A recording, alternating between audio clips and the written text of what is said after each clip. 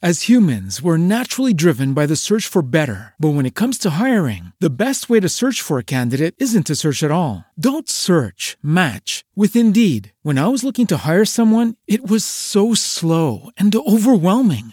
I wish I had used Indeed. If you need to hire, you need Indeed. Indeed is your matching and hiring platform with over 350 million global monthly visitors, according to Indeed data, and a matching engine that helps you find quality candidates fast. Ditch the busy work. Use Indeed for scheduling, screening, and messaging so you can connect with candidates faster. And Indeed doesn't just help you hire faster. 93% of employers agree Indeed delivers the highest quality matches compared to other job sites, according to a recent Indeed survey. And listeners of this show will get a $75 sponsored job credit to get your jobs more visibility at Indeed.com/podcast. That's Indeed.com/podcast. Terms and conditions apply.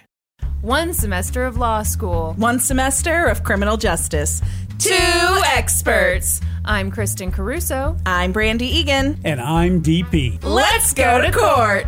On this episode, I'll talk about a family business. And I'll be talking about the true story of one bad dad. My goodness, how exciting. This is the first time we've gotten together in a long, long time. Many moons. Okay. Wait a minute. I thought we were just together a few Shut days up, ago. Dad! Full disclosure, we had some audio issues. We recorded on Wednesday. Did the whole thing. Yeah. And and it was great, by the way. Best episode ever. And I don't know, something happened. It's no one's fault, as we keep telling Kristen. And here we are. Really important to point out here, guys. If you heard that intro, guess who's back? Back again. DP's back. Tell a friend. Is that some reference to some 80s song that I Not should an know? 80s, no. 90s. No. 2000s. Sorry, I don't get it at all. Yeah, you dropped out after the 70s. That's right. So, Dad, thank you for being here yet again. Glad to be here. Excited to be here. I didn't bring a case, though. Can I still sit in and just make witty legal insights on these cases? We'll decide how witty it is. Yeah, but- really. If you've prepared witty ones, I mean, you didn't bring those earlier in the week. Do you need some aloe for that bird? Now, wait, but here, I got a comment. Okay. Okay, you have your dad on, and you're doing cases about bad dads. Yeah, This let's talk wasn't- about... yeah, this was not my This choice. was voted on by the people when we decided to have you back on after, you begging and pleading with us and, You saying, please, I'm retired. I have Yeah, nothing else to do. We posted a poll on our Patreon. We let people choose between either spoiled kids or bad dads. And I am sorry to tell you, sir, bad dads won by a landslide. Yeah. I'm guessing that's because you have a younger audience that might have experience with bad dads and wouldn't have any experience with spoiled kids. I've got more experience with spoiled kids myself. Did you raise spoiled kids? Because that seems like it's on you. It might be kind of a bad dad situation. I raised 2 Johnson County princesses, and Brandy, you were one as well. Ooh. Dilly. I've not left the bubble. So one good thing, though, that about us re-recording is before we re-recorded today, I asked the patrons, the members of our Supreme Court. You Good gotta job, give me a way Brandy. better Wow, cue than that, I gave you Kristen. the look. I gave you the point. I mean, Sorry, I do you didn't need follow, the double finger I didn't point? follow where you were going at all. I'm Okay. very sorry. Well, the point is, we asked them if they had any questions for DP. Turns out a lot of people had burning questions for Yeah. DP. So stay tuned till the end of the episode Oh, for that. okay. And if you are wondering where all of this stuff is going down and how to get involved, all you have to do is head on over to patreon.com/LGTC podcast and, subscribe or whatever they call it at the... Sign up. Sign up? Yeah. It's not a subscription? Well, Norman, Yes. you weren't even listening. We've got Norman in as our audio engineer today. Norman's just to in the make booth. sure, just to make sure nothing goes wrong. And it turns out he was spacing out on his phone just then. What do you call it? A subscriber on Patreon? A patron. All right, you just head on over there and you become a patron apparently, and you can become a patron at the district appellate or Supreme Court level. Now that's a huge. Clearly, Kristen usually does this part of the program. All right, Brandy, let's get started with your Let's case. get started. Okay. Before we start, you know what? I want to talk a little bit about kind of where we've been for the last several months since I've been on. Oh, can I do that? Okay, Yeah, you sure. want to give some I think we've had some like major changes. milestones? Some Milestones. might say. Just like the Christmas card. Oh, we're sending out the DP Christmas letter. A very deep Very DP Christmas. Hey, and speaking of this DP nickname you've slapped on me. You gave it to yourself. No, I You did did. not. Oh, You no. did. Oh, no. Yes, When you we were did. children, a DP for DP. Oh, well, that was before I thought it was a dirty thing. Now, my wife, Sherry, tells me that this DP is a filthy sexual deal and not just a cute little nickname. And here's why she tells me that. Like, on the Patreon and on the Discord, I should say, people are saying, I want more DP. Can't wait to see, getting more DP. Yeah. And they're just making sex jokes, and they're not really wanting me on the podcast. Can't it be both? Both, yeah. I think they want both. Okay, maybe both. But it's very uncomfortable now that I know that it's dirty. It is. No, so I was saying, big changes. So first off, Brandy, That's me. this is a change since episode 49 when I was on Yes. last. You kicked divorce's butt. Thank you. You came through that with flying colors. Thank you. You did. And it's one of the most difficult things a person has to deal with. Tons of support from family. Oh, yeah. Friends, and Yes. even you guys, the listeners. Oh, tons of support from listeners. Yeah, it was Yeah, I saw amazing. some of that. That's just fantastic. And Brandy, Thanks. you have turned a new chapter, and you're doing great. That's right. I am. Kristen, you and the gaming historian, Also, Norman kicked Caruso. divorces. Whoa! The rumors are true. You guys have seen it in the tabloid. Can you imagine what kind of tabloid would that be? The star. IGN.com. And they'd say, who? Yeah. No, we are now recording in your new palatial estate here in Kansas City. Okay. Sold the old place, bought the new place, must have had a fantastic realtor to pull Not that so off. much. It's amazing. Oh, Daryl Pitts, you are an excellent realtor, and I recommend you Oh. to anyone. I'm good. Now I'm a sponsor, it sounds where like. Where are you licensed? Just Missouri, Kansas? Missouri and Kansas. Excellent. Brandy, I can come over there in Johnson County. Excellent. And get you a new place. I have to stay in my house for a bit now. I just refinanced, Daryl. Okay. Don't know if you heard about the divorce. I did hear about that.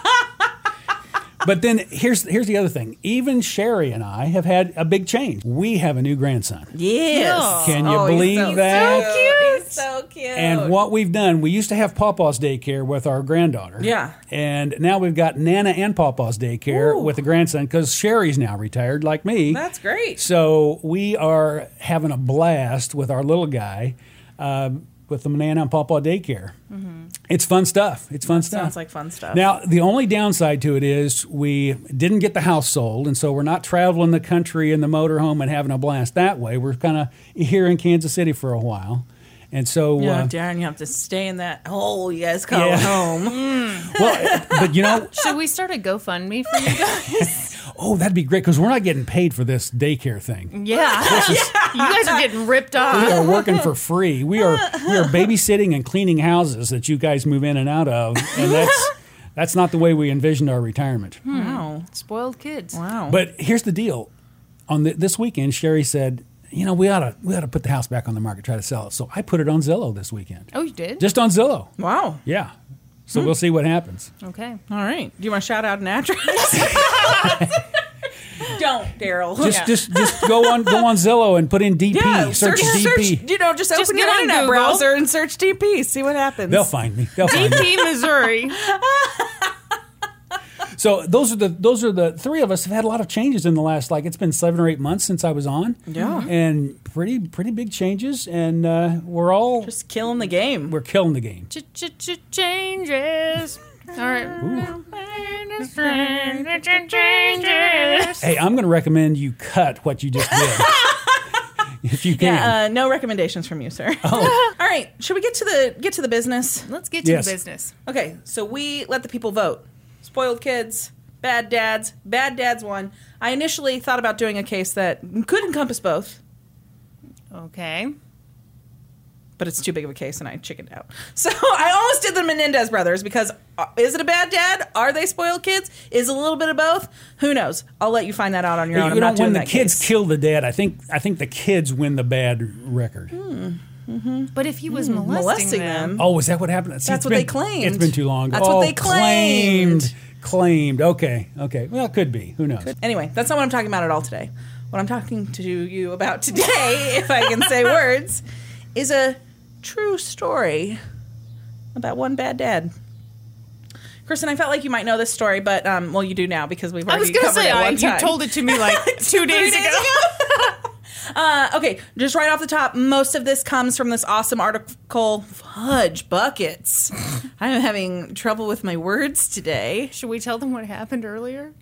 We'd been sitting around talking for like half an hour. Yeah. I said 1 semester of law school, and Brandy said 1 semester of criminal justice. It was terrible. Okay, most of this comes from an article by Elizabeth Engstrom for the Crime Library. Let's get going. Mary Jane Baker was 24 when she caught the eye of 17-year-old Christian Longo. Love it. What could go wrong? Yeah. Kristen loves the age gaps. Yes. Loves the age gaps. It still bothers you even though it's the girl who's older? Of course. Of course, that's... You think she's taking advantage of him? She's anti-cougar all the way. She's very anti-cougar. In fact, wait a minute, Brandy. Aren't you dating a 17-year-old? Oh! Whoa! Whoa! No? No. Okay, here's the thing. At that age, 24 to 17, that's too big a life difference. I feel like that is a- 17, you haven't gone to prom yet. 24, you might be out of college by that Yeah. point. That's a huge It is a life huge difference. life gap. You're Whereas, if you're both in your 40s, you're both in your 50s, that's Well, not yeah, a like huge think life about gap. like 27 to 34. That would Yeah. be. Would that still bother you? No, because that's you and David, and that's really Okay, sweet. let's calm down. It is not. What if he had gone to junior prom? You said he hadn't been to prom yet. Yeah. If he'd is been it to all junior, about him going to prom? It's all about him going to prom. Yeah, no, Okay. this is gross. I don't like it one Okay. bit. All right. Well, let's see what happens. He's the bad one. Mary Wait a Jane. minute. Let me just ask, Brandy, is this going to be one of those deals where somebody gets killed? Obviously. Brandy, they don't all have to be murders. Let's be real here for a second. You said let's do an episode about bad dads. Of course I'm going to do an episode where the dad murders the whole family. Spoiler alert. Oh, spoiler. Well, not really. This is in Brandy's blood. She can't help I herself. cannot help it. A challenge for her would be do a lighthearted case where no one gets hurt. What kind of bad dad would that be? Like, oh, dad left his kid's favorite stuffed animal at the airport and What about attempted murder? You could have an attempted murder, so somebody wouldn't have to die. Go ahead, Brandy. Mary Jane and Christian were members of a close-knit community of Jehovah's Witnesses in Ypsilanti, Michigan. I don't know a ton about Jehovah's Witnesses. I'm looking at you, Daryl, because you're kind of our resident religion expert. Absolutely. Kristen is aware of this. Brandy, I took 2 theology classes, postgraduate theology classes. Wait, do you have 1 semester of theology? Well, I have 6 hours of theology. Excellent. You know, It's about and 1 semester. semester. Here's the funny thing. I had this dream that I was actually going to quit my corporate job and go be a pastor. Yeah. Can you imagine someone who acts like Larry David being a pastor? Sheree Ray basically talked me out of this because it was a terrible idea. Would have been a great reality TV show. Would have been. You could have done it. I'm a little light on the compassion, and so it was really good that Sherry backed me off of that That crusade? crusade. So anyway, I know squat about the Jehovah's Witnesses. Oh. No, seriously, they're the ones who come around and they hand out the literature. Yeah, you know? the Watchtower pamphlets. They're, they're a denomination of Christianity. That's what I didn't know. I didn't know if it was a Christian within based. Christianity. Now, here's the thing about Christians. All Christians have kind of some strange beliefs, really, if you think about it, because Christians believe that God put the Jesus fetus in Mary. Jesus. Now, That is a very graphic way to put it. well, she's a virgin. And so you got to put the Jesus fetus in there. Story of the Bible. Brandy knows the basics of it. I knew the basics. So we've all got some kind of different beliefs, Yeah. and the Jehovah's Witness, they're good folks. They believe Yeah. good stuff, and they're really Brandy, out. are these going to be good folks here you're talking about today? I already told you that he murdered his whole family. So. Well, but he can be forgiven. I hope. Jehovah's Witnesses turns out not real big on forgiveness, but we'll get to that later. So, like I said, I don't know a lot about the Jehovah's Witnesses. I know that they don't celebrate holidays, and they do what you talked about. They go door to door, hand out literature, spread the good word. And this particular group, I think Jehovah's Witnesses as a whole, but I don't claim to be an expert on that, were super conservative. And so it was a big deal to date at all inside this community, but Christian and Mary Jane were quite smitten with each other despite the age gap, all of it. And when Christian turned 18, he told his parents he was very interested in courting Mary Jane. And they told him, no, you're too young. The way it's phrased in this article is like they told him he was too young to date at all. But I'm guessing if he was like, I want to date a fellow 18-year-old, they probably would have said something different. Okay. Don't you imagine? I mean, maybe. I I don't know. hope so. Yeah. The cougar aspect bothered them just as much as it bothers Christian. Yeah. So he was not going to be dissuaded. He was like, this is it for me. I'm into her. She's into me. So he moved out of his house, set out on his own, got a job at a camera store, and started dating Mary Jane. Mary Jane had lived a super sheltered life. She was super sweet and upstanding and a devoutly religious woman. She was sure of her purpose in life from a very young age. She was sure that she was meant to be a wife and a mother. She wanted that picture perfect home and family. She wanted to marry a religious man and dote on him, be the ideal Christian wife and mother. That's a positive spin, but my thought here is that she wanted a young guy that she could mold in her the way she wanted her husband to be. And that's just Okay, my more charitable view. I'm wondering if you're in this relatively small religious community, you want to marry within that religious community. Slim Pickens? That's what I'm wondering. Yeah. he may have been the best one going. Well, and by all accounts, he's super attractive, super charming. I know the type. I know the type. Did you just raise your hand? When you said super attractive, I raised my hand. It's a good thing this isn't on YouTube. Well, I guess the audio's on Yeah, YouTube. the It's a good thing visuals. that the video's not on YouTube because picture me as a really good-looking guy. Yeah. You want to compare yourself to someone? Who was that guy? We talked about a guy. Larry David. Oh no, I was thinking Matthew McConaughey. Is that- Oh, yeah. Oh, Bradley Cooper. That's Bradley who Cooper, it was. Bradley yeah, Cooper, so we that was talked on the about- last episode you were on. He was going to compared play yourself to me Bradley in my Cooper? life story. Bradley Cooper. That's the one. Thank you, Brandy. I appreciate that. Absolutely. So Brandy says I look like Bradley Cooper. Is that what I said? Kristen, who do you think I look like?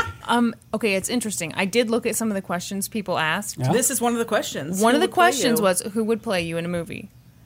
And I have always thought, and Kyla thinks this too, Brandy. Yes. Do you remember it was one of the guys in Titanic, not the captain of the ship with the beard, but the guy with the kind of dark, obviously, Oh, yeah. he at the time looked, I don't Yeah. remember what his name is. I know who you're talking. He does look like me a Yes. little bit. Yeah. Yes. Yeah. Now let me tell you, I've been mistaken for two famous people in my life, and this is when I didn't actually Larry hear Bird it. and Shaquille O'Neal. No, I have been mistaken for Art Garfunkel. Ooh, I could absolutely see that. Hold on, I'm looking him up. Art Garfunkel. Well, you've heard of Simon and Garfunkel. Yeah, but okay, he's the much less famous of the two. And then, Oh gosh, that's not a compliment. hey, I'm not a good-looking guy, Kristen. And the other one is John McEnroe. Oh, I could also see that. Yeah, look up John McEnroe. He's a tennis player. I know. Okay. So Sherry and I were in a mall one time, I and this can has see been. That's that. a sport with a ball and a racket. We're in this mall like 30 years ago, and Sherry hears somebody talking and saying, I think that's Art Garfunkel here in the Bannister Mall in Kansas City. Yeah, right. Well, he had fallen on some hard times, so it was possible. And I don't remember where the McEnroe thing came from. Were you yelling at somebody? It could have been. Were you throwing tennis rackets? You're an idiot. And then a lady I worked with at Hallmark one time said I was like who was the Full House dad? Bob Oh, Saget? Bob Saget. Bob Saget said I look like Bob Saget. I think Bob Saget's got a big nose. Oh, he does have a big nose, but that's it. and I though. don't have a big nose. That's what's amazing. Oh, yeah? Oh, yeah. Brandy, I'm going to keep a head-on look so you can't see my profile. Yeah, because you can't see the toucan if he stares right at you. Oh, toucan. Oh, burn. I got mom's nose. Oh, I'm so proud of you. What did Kyla get? Kyla got yours. Oh, Kristen, don't laugh. Kyla wins the lottery. Wins the lottery. All right, back to my story here. Oh, sorry. So Mary Jane was working as a secretary when she met Christian, and almost immediately the two hit it off. They were smitten with each other. As a devout follower of Jehovah, Mary Jane did her duty and every Wednesday went door to door spreading the good word. Well, when she said she did her duty, I thought it was wifely duty. I thought Ew, maybe we were gross. getting, sexy times. Oh, I'm sorry. That's what I thought. they're not when you even said- married yet. First of all, that would be. He's not even out of high school. Oh, He's 18 now, Kristen. Well, congrats to him. And Christian, in an effort to be able to just spend more time with her, started joining her on her Wednesday routes. And she saw this as proof that he was the Christian man of her dreams. But really, he just wanted to be with her. He was not a devout Jehovah's Witness like she was. Okay.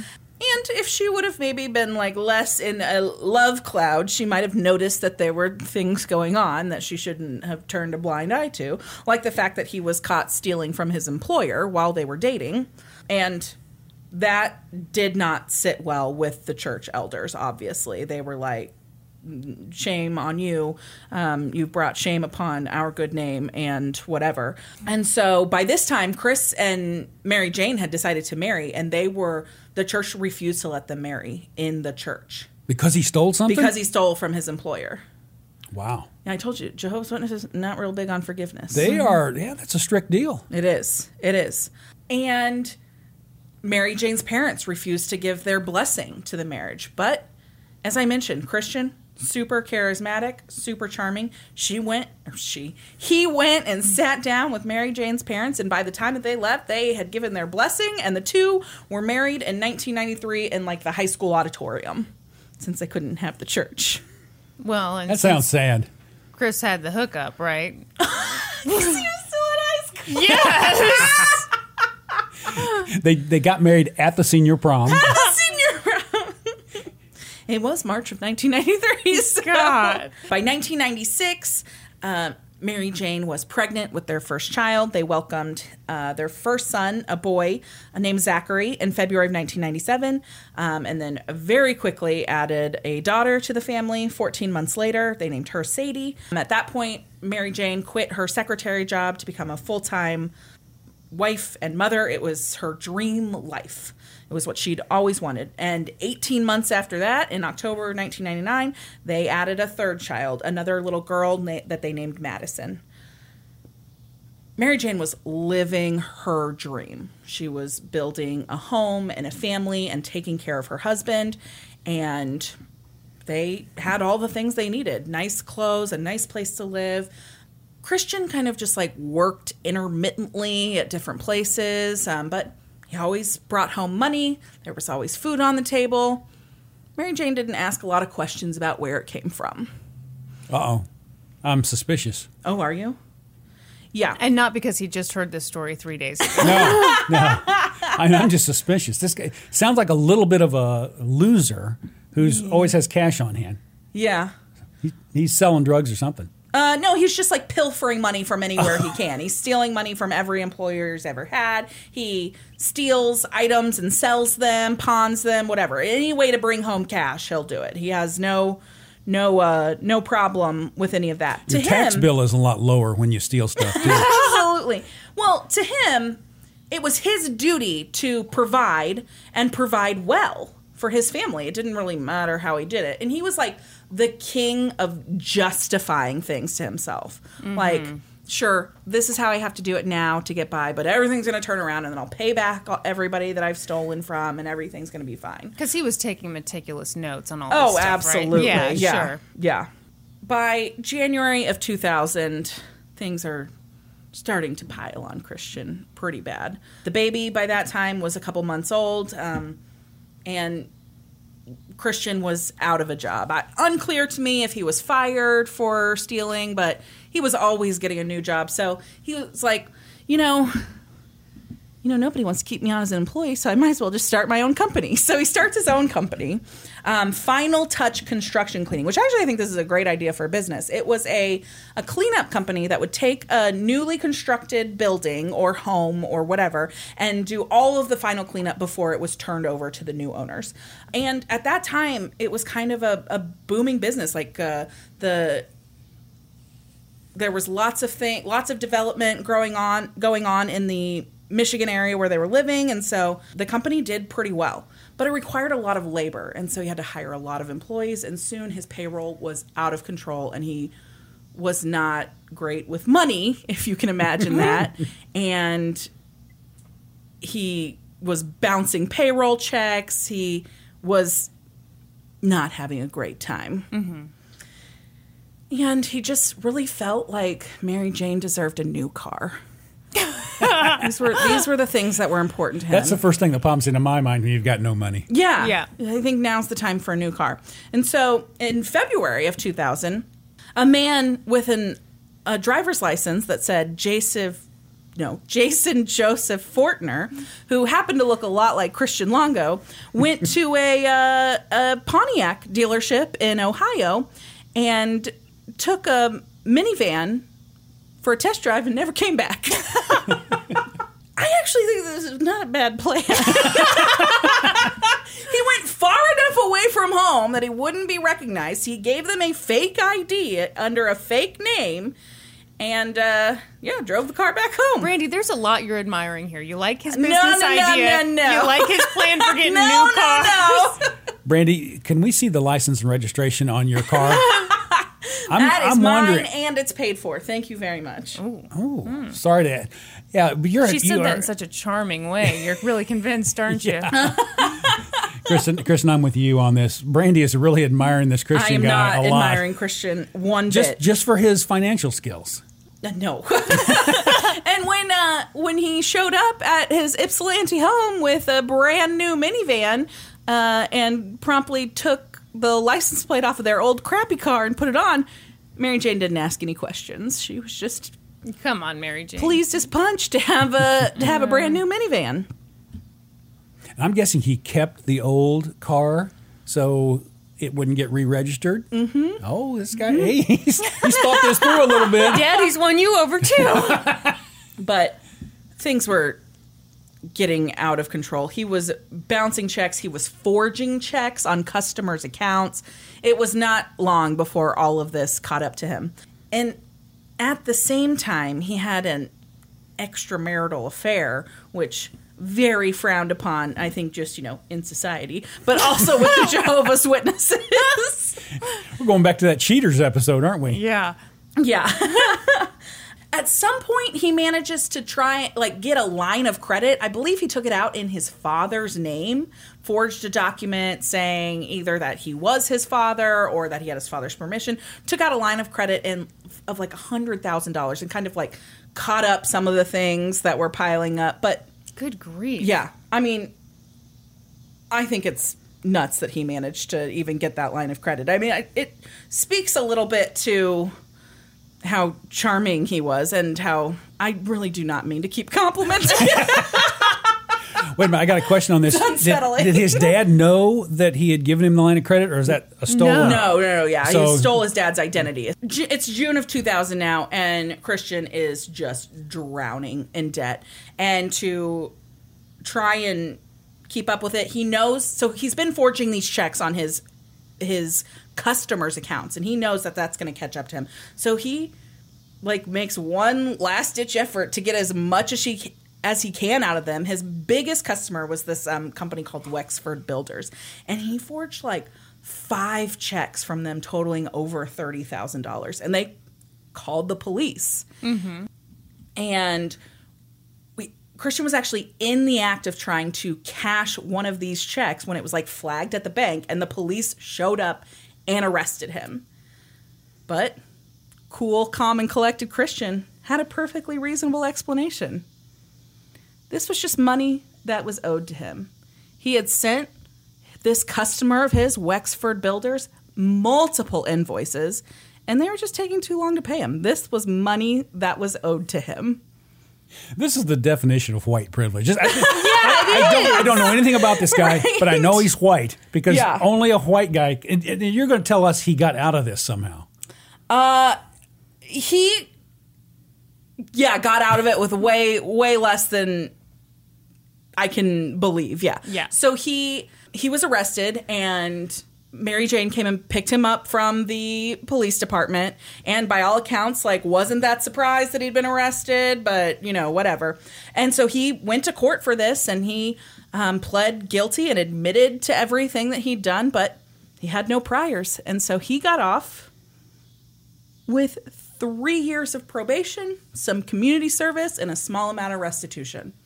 Unreal. For over $30,000.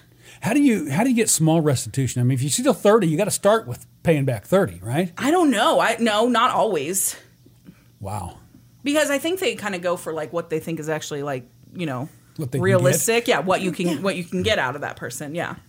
But the biggest punishment was yet to come. Remember what I said about the Jehovah's Witnesses? They're not big on forgiveness. Mm-hmm. Christian was disfellowshipped from the Kingdom Hall of Jehovah's Witnesses. So this is the Jehovah's Witnesses version of shunning. He was completely disowned by the church and its members. According to the Jehovah's Witnesses, shunning is like an act of love. It is intended to inspire a change in a person, bring them back to the way of right living, to, get right with the Lord again. With the Lord. With the Lord. Get right with the Get Lord. right with the Lord. Well, here's the other thing it does. If it doesn't take, they're gone. Yeah, so we don't have to deal with them exactly. anymore. It's occurring to me now, though, they're the only ones who had this guy figured out. Yeah. Oh, yeah. That's amazing to me. His wife yeah. didn't figure it out. Yeah. Well, they could be more objective. Do you think she didn't figure it out? I think she knew to some degree what he was up to. I bet she knew to some degree, but I think it's got to be really hard when you are... Completely reliant on that Yeah. person. Yeah. Yeah, you're a stay-at-home mom. Yeah. You're deeply religious. You know, I imagine divorce was not an option for her. Yeah. Oof. I wonder what her parents thought. I wonder if they were Oh, kind of in God. tune, saying, come on, honey, come back home. We'll take care of the grandkids. We'll do Nana and Papa daycare here, and we'll take care of everything. And I think to some degree they were, but Mary Jane was, a big fan of that old country standard. Stand by your Stand man. by your man. You going to sing that for us, No. I am not. Kristen? Thank you. I appreciate the opportunity. So they were completely alienated from everyone they knew. Christian's own family would not speak to him. Wow. That's pretty All harsh. of his employees at his business were members of the church, and so they all left. He lost everything. All that he had left was a shit ton of debt, his wife, his 3 kids, and they did own a home in Ypsilanti, so they decided it was time for a new beginning. They sold that home and jumped his probation and left town. They moved into a warehouse in Toledo, Ohio, with about $8,000 in their pocket. It was like the profit they made off of the house sale. In addition to that $8,000, Christian had managed to lift some heavy equipment along the way. He had a construction trailer, a forklift, a boat and trailer, and then the Pontiac minivan. Those were all of their belongings. They moved it into this warehouse, and he set up a little shop to sell his stolen wares. Kind of eBay center. The warehouse was $1,600 a month in rent, and he had $8,000 and 5 mouths to feed, and so you can imagine he went through that pretty quickly. So he was like, I got to offload this equipment real quick. But it backfired on him because one of the stolen items was a forklift, as I mentioned, and it was valued at like $32,000. And he's trying to sell it to this guy for $5,000. And the guy's like, this seems too good to be true. And so this guy calls the police. And so the police, in August of 2001, show up at the warehouse, and they get the serial numbers off of all of the equipment that's in the warehouse, and failed to notice that all of their belongings had been packed up into the van and that the whole family was sitting in the van like ready to jump on out of there. But the initial search of the serial numbers came back fine. No, nothing had been reported stolen. Stolen. Oh, my Lord. Oh, my Lord. Well, if he would have like asked a reasonably I was just higher thinking, price, if like he had asked- $25,000. I know. Although I assume with that, it's I think he you was have to have a so title. desperate for money that, He yeah. thought, Yeah. I got it. First idiot that walks in here with $5,000. $5,000, I'm yeah. out. Yeah. Yeah. But that does send off red flags. Oh, yeah. So the police officer's like, well, don't leave town. I'm going to be checking up on this. Well, as soon as he pulls out of the parking lot, they're off for the West Coast as far as they can go. And all of the stuff came back stolen like a couple days later. It just had not been reported stolen yet. And so they show back up at the warehouse, the police do, and it's empty. They're like, man, they had the nerve all to of leave. the equipment is there. Yeah, they They've got left the- all of the course. stolen equipment behind, but the Longos are nowhere to be found. Have they caught up with him on this stolen vehicle yet? No! Nobody's checking He's the still vehicle. driving the stolen minivan. The police, when they show up and something seems sketchy, check the numbers on that van too. That should have happened. Yeah, it didn't. Okay. So they head west. They stop off for a few days in South Dakota. They ditch a rental truck that they'd stolen along the way somewhere. And then they keep heading west, and they end up in somewhere in Oregon. I couldn't begin to pronounce this town. Portland. No. It's either ya cats or ya chats. Yakets? I'm not sure. I like you Ya cats. cats. And they end up there in September of 2001. But you guys, the Longos weren't running away. That's not how Christian saw this at all. He was giving his family a fresh start. It's a relocation deal. It's not running away. It's relocation. Yeah, and remember I said, he's the king of justifying things to himself. He's going to pay all of that stuff back, Of guys. course. He just needs a little time, a little breathing room to get it figured out. And a ton of cash. I've got the pronunciation. Oh, what is Oh. it? Yahats. What? Bullshit, yachts. Yahats. Okay, so in case the mic didn't pick that up, Norman just jumped in with the correct pronunciation. It's yachts. And that's what I think he was just complimenting you, Kristen. Yeah, no, it was me. It was me. Then People are always saying to me, "Yachts," and I say, "I know." So they land at this like weekly vacation rental place in Oregon. It's like little houses, but it's like $300 a week for these houses. And he tells some sob story about how they're just getting started and now he's waiting for his paycheck to come through on his new job and blah, blah, blah. And so they like give him a little bit of time to pay. And of course he pays for a couple weeks because he had a little bit of cash because he had pawned Mary Jane's wedding ring by That's this point. sweet. Yeah. But the money runs out super quick. And all of a sudden they find themselves in a $22 a night motel. ooh, And this That's a good price. what was the hourly rate on that? So this is it for Christian. He has had enough. His family deserves better than this. They're not going to stay in some roachy motel and eat noodles for dinner every night. No. He has got to find a solution. Now, what a lot of people would do under these circumstances would Get a job? get a job, kind of do some soul searching, figure out what led them to this place. introspection. Nope. That's not what Christian did. Christian came up with a solution, and it was fake it till you make it. He found this luxury apartment building that he wanted his family to live in. If they could just live there, everything would fall into place. And so he did finally get a job, at Starbucks, making $1,200 a month. And then he negotiated the rent down at the fancy new apartment to $1,200 a month. I think That's it failed all to you consider need. all the other living expenses there might be. This You sounds can like a 13-year-old is being an adult for a Right? first Yeah, time. it's like, oh, great, $1,200. Everything will work out perfectly. Wait a minute, he's going to steal another $1,200. What are you thinking? Easy, right? his Forging idea- checks. I actually think that maybe he thought he was so charming he'd be able to make that in tips. Oh. I mean, I'm not a coffee drinker, so I don't even know what Starbucks how Yeah, it baristas works. make Yeah. tips. So Yeah. you throw it into a can, but then you got to share it with all the other baristas. yeah, they tip share. Right. Yeah. But you know he wasn't sharing. Oh yeah. He says, "I got the tips handled." Yeah, you know he was like waiting oh guys, low take today, $12. Everybody gets 37 cents. Sorry.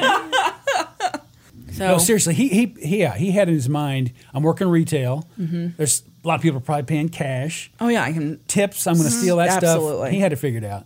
Yeah. But it wasn't long before it all would just catch up with him again. It's like December of 2001 by this point. One night, Christian came home from work. He'd just gotten paid 2 days before, and they were already out of money. He opened the fridge, try and make himself something for dinner. Not a bit of food in the house. He thought, this isn't what I wanted. This isn't what my family deserves. That was December 14th. On December 18th, a employee at that motel where the Longos had lived for a while found some belongings that like personal belongings of the Longos in a dumpster on the property. Found baby books, family photos, clothing. And so Christian had left some kind of forwarding address, or they knew that he had worked at the Starbucks there in town. And so they called and left a message at Starbucks for him saying, you know, we found a bunch of your stuff. You guys must have left it behind. I don't really know. It made it out to the trash. We'll move it into the office for you guys. You know, come and get it whenever. Christian never picked up the belongings. On December 19th, Christian told his coworkers that Mary Jane had been having an affair. It had been going on for 3 years, and that she had taken the kids and moved back to Michigan. She was Wow. going to make a life. I'm not remembering this part of the story. I didn't realize Yeah, he she was told gonna this bullshit. she was gonna Okay. make a life with that person. Uh-huh. His wife and his kids were gone. He They was wouldn't- devastated, wasn't he? They wouldn't be back. No, because she's How got could he the be boyfriend. so certain? Well, she's got the boyfriend, Kristen. Oh, yeah, yeah. That same day, a Dodge Durango was discovered missing from a dealership in Portland, Oregon. Left in its place Oh, that minivan. was a red Pontiac minivan. No. You know, why'd he dump it? They hadn't caught up with him with that thing. On December 19th, the body of a boy suspected to be around 4 years of age floated up in the Lint Slough. This is apparently some kind of estuary off of a river in the area. I've never heard of a slough, but it sounds like a really weird name for a body of water. But like if this is an area, there was like a bridge and then this body of water, and this body of a 4-year-old boy floated to the surface on December 19th, 2001. 3 days later, divers found the body of a younger girl. Further down in the same water, she had been weighted down by a pillowcase full of rocks that had been tied around her ankle. Right next to her, they found another pillowcase with a rope attached. They believed that it had been tied to the boy's ankle. Also in the water was a sleeping bag full of rocks. After the second body was found, police distributed posters with pictures of what the children would have looked like when they were alive. And almost immediately, a babysitter who had often babysat for the Longos recognized the children. They were Zachary and Sadie, the Longos' 4-year-old son and 3-year-old daughter. This babysitter went to the morgue, identified the bodies, and an autopsy would later note that the cause of death was drowning. The kids had been weighted down with pillowcases, put inside a sleeping bag full of rocks, and thrown over the bridge while they were still alive. See, up till now, you just knew he was a bad guy, and now you think this is a sick son of a bitch right here. Absolutely. He went from, loser to Yeah. sick son of a bitch. Yeah. So the police go to the Longo's apartment building, and the apartment's completely empty. Of course, the police wanted to speak to the parents, but they were nowhere to be found. And where was the baby? There was another child of the Longos missing. The youngest would have been 18 months, 2 years old, something like that at this point. So divers continued searching the water in that same area. And further downriver, actually in a bay, the Yaquina Bay, actually really close to where the Longos apartment was, they found 2 green suitcases in the water. And when they pulled them out, inside one was the body of Mary Jane Longo, and in the other was the body of Madison, the baby. They had both been strangled. This left only Christian unaccounted for. And boy, did the police want to track him down. So they were able to track him to San Francisco, where he'd spent a couple of days. Just long enough, in fact, to apply for a job at Starbucks there. And on that application, he listed the Starbucks back in Oregon Good as a Lord. reference. Good Lord. Yeah.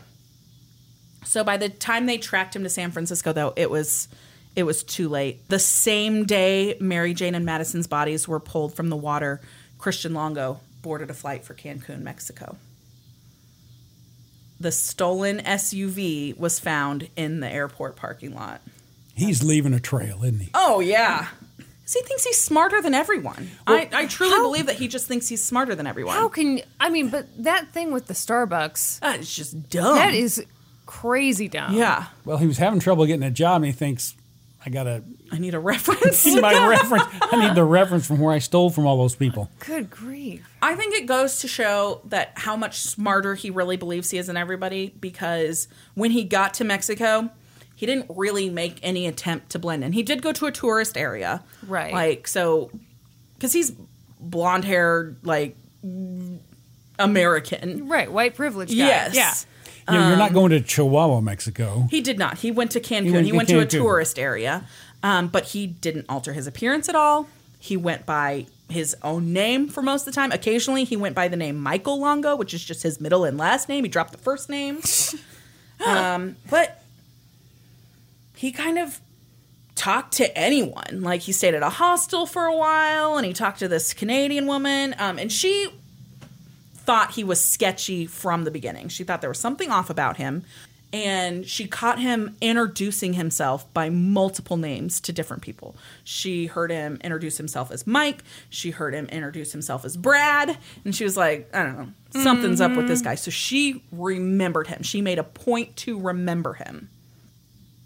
But he told everybody of his plans. He was hanging out in Cancun for a couple days, and then he was headed south to Tulum to check out the ruins. And he did just that.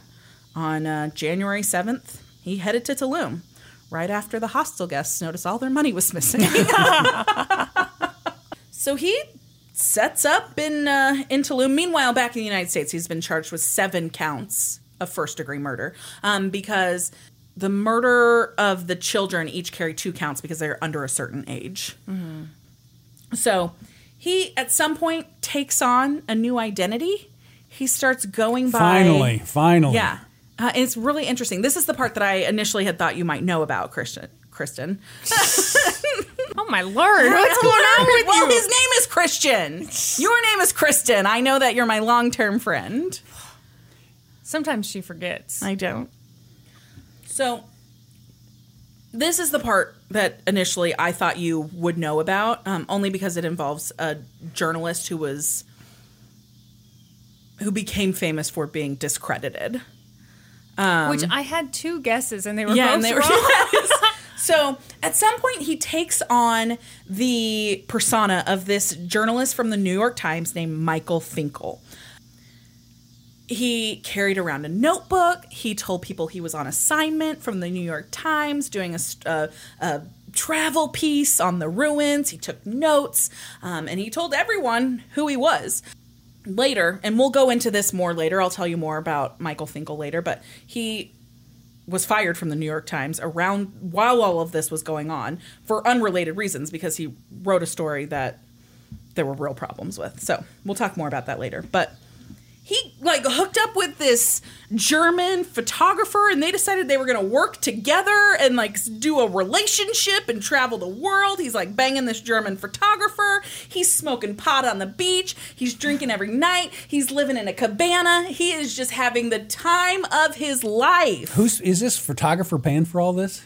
No, Christian's got money he stole from the... he's got the stolen the money. hostel. And he's probably telling people at this every resort, I'll write about this in my story for the New York Times. Give me drinks.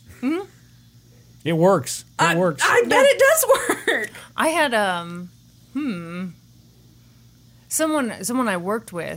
So that was the theory that I told you on Wednesday. Yeah. That was that he was just telling people, "I'll write a great story." Yes. And they gave him stuff. Absolutely. So he's living his best life. Everybody thinks that he and this, and maybe they were, and she thought they were. They thought this was a very serious relationship. They were in love. They were making plans to travel the world together after he was finished with his ruins story. Whatever. Then, back in the United States, on January 11th, Christian Longo was added to the FBI's 10 most wanted list. And you know what brought him down? America's Most Wanted. Yes. They aired his picture, his story, the very next day. So January 12th, his picture's all over America's Most Wanted. And this is what John Walsh said about him. Do the John Walsh voice. I can't do his voice. I don't do voices like you, Kristen. Thank you for pointing out my shortcomings. Your numerous flaws. Yes. Okay, Brandy, you say the line, and Kristen, you say the John Walsh. I can't really do a good John Yeah, I Walsh. don't know. This is what he said, though. He said, he's very, very charming. He's very, very charming. He's very, very smart. He's very calculating. And he's really, really good at disappearing. Brandy, you put you in a trench coat and say that? I think that's pretty good. Thank you. And you say it while you're walking down a dark alley? Yes. See, I wasn't a fan of this show, so I'm not cluing in here. Wrong. No, what you do for the John Walsh thing, you do your lines of dialogue. Yeah. You're walking. You're moving the whole time. Yeah. And at the very end, you get close to the camera That's exactly and you what stop. you do. That is exactly what you do. That's perfect. Does he call people scumbags and stuff? No. He's not Nancy Grace. Oh. We're not big fans of Nancy on this show. Well, hey, I got to correct something from the last time I was on. I said Dr. Phil was good because he was good on the one show. Brandy, are Come you at going to me, be bro. okay? Dr. Phil kind of sucks, Brandy. I love Dr. Phil. Oh, Brandy, I started trying to watch some because I had really tuned in on that last case. I can't watch it. Do you know that he had the frickin' family from Abducted in Plain Sight on there before that was ever a thing? Daryl Pitts Oh. is not impressed. I am not impressed. That blew my mind. Well, he obviously gets some good guests because he had that lady that from my last case, and I was fascinated to see she and the ex-wife and everything on there together. But I tried to watch about 3 or 4 more episodes of it. Oh, it just seemed like trash. You know what I feel like they do? Here's my one beef with Dr. Phil. Too many frickin' commercials. That thing goes to commercial every 3 minutes, I swear. Well, I hope you're taping it so you don't have to watch the I'm commercials. sorry, my VCR's in the shop. What about your DVD player? Brandy, go. I want you to roll your windows up. I want you to pop your 8-track tape player in your car. VCRs and Kristen, don't laugh. That wasn't funny. She's making fun of me, Kristen. Kristen, you jump in here and defend me, too. I don't want to be the only one Dad, you're defending from myself. another time. Okay, so back to Christian Longo. Remember that Canadian woman that was like, something's up with this guy? I'm going to remember everything Yes. about Michael, Yes. Brad, Chris. She sees the episode of America's Most Yes. Wanted, and she recognizes him and calls up the FBI. And she's like, that dude is in Mexico, and he's up to no good.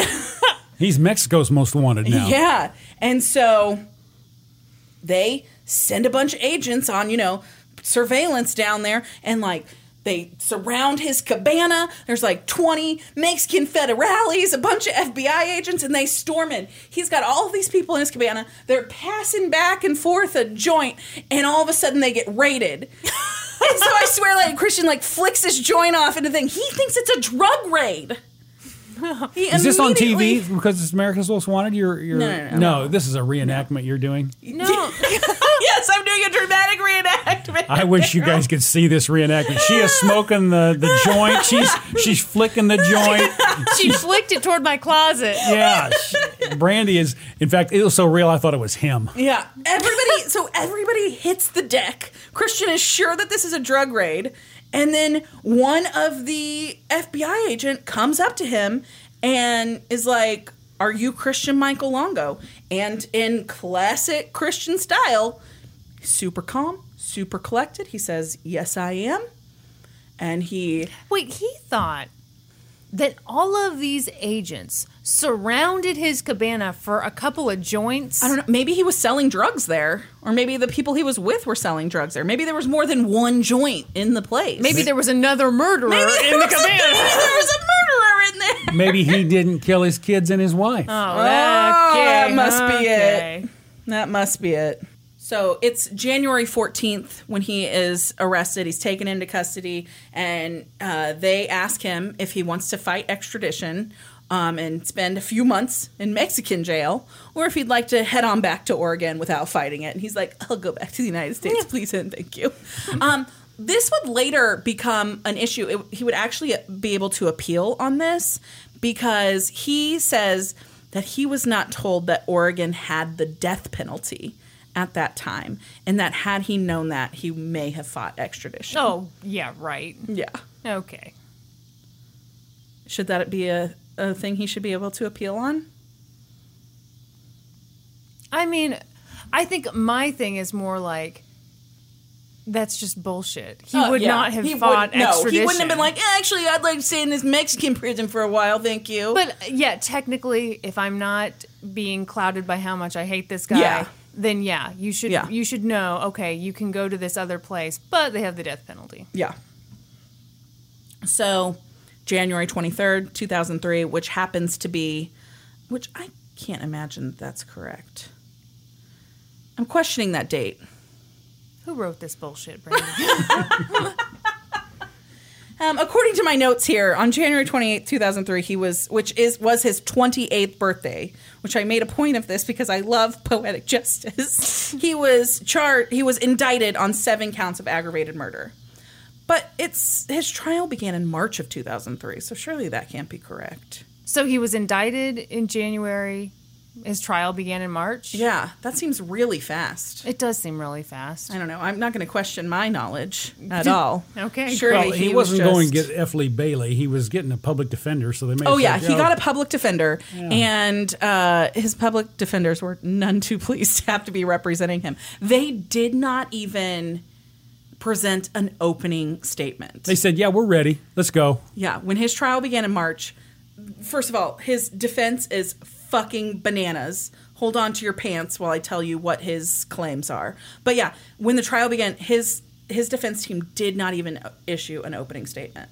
Okay. That's, yeah. I'd say that's grounds for appeal on, Yeah, ineffective counsel. Yeah. That really does surprise me that they Yeah. didn't do an opening statement. Yeah. Are you ready for Christian's official defense? Yeah. Did his legal team come up with this, or was this his idea? No, this is what really happened, Terrell. Oh, this is what he's telling what happened. It was Mary Jane, not Christian, who had the breakdown. Mary Jane had killed the 2 older children by throwing them off the bridge. Then she'd tried to smother the baby, but she couldn't complete the job. And then, in a fit of rage,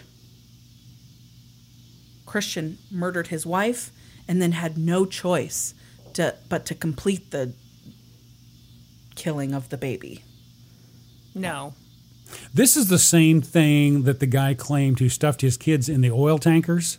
You guys did a case like this. Chris where, Watts. Chris Watts had a very similar defense. Was Yeah, that the wife did had it. killed the children, and so he killed her and then he took off. in a rage. Which yeah. just infuriates me Oh, so much. yes. Because Oh yeah, it sullies the reputation of the innocent Absolutely. victim. absolutely. It's bad enough that these children are dead. It's bad enough that this woman is dead. And then you try to act like she was the murderer. Yeah. That's terrible. So, in a shocking move, Christian pled guilty to the murder of his wife and youngest daughter and pled not guilty to the murders of the 2 older children Because she had killed them. because she had killed them.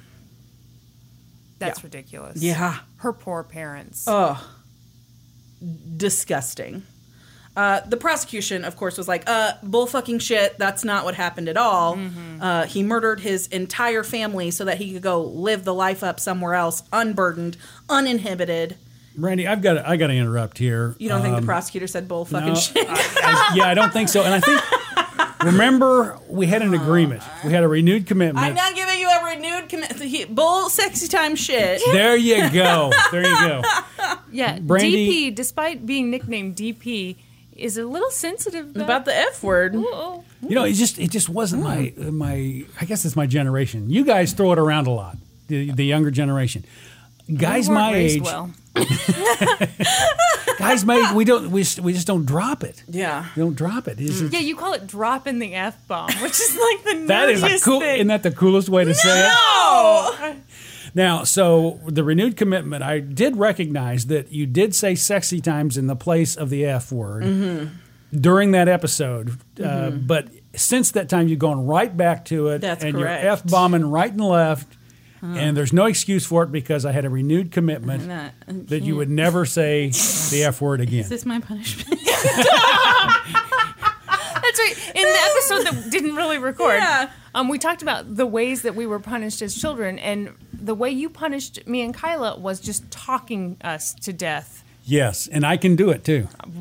You don't have to tell me. We would talk about what an appropriate punishment was for whatever they had done.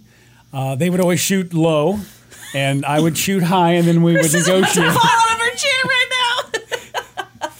And I think part of the punishment was, because we weren't corporal punishment parents, we were timeout parents and talk them to death parents. Yeah, which people are always like, oh, that must have been so nice. No, it wasn't. It was not nice. Torture. It was meant to be Pure painful. torture. You It was meant talked to this man for half an hour.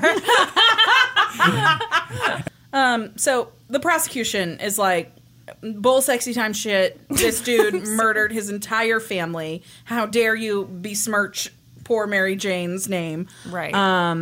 And they were able to present a witness, a man who was driving at like 4:30 a.m. on that Lentzloff Bridge.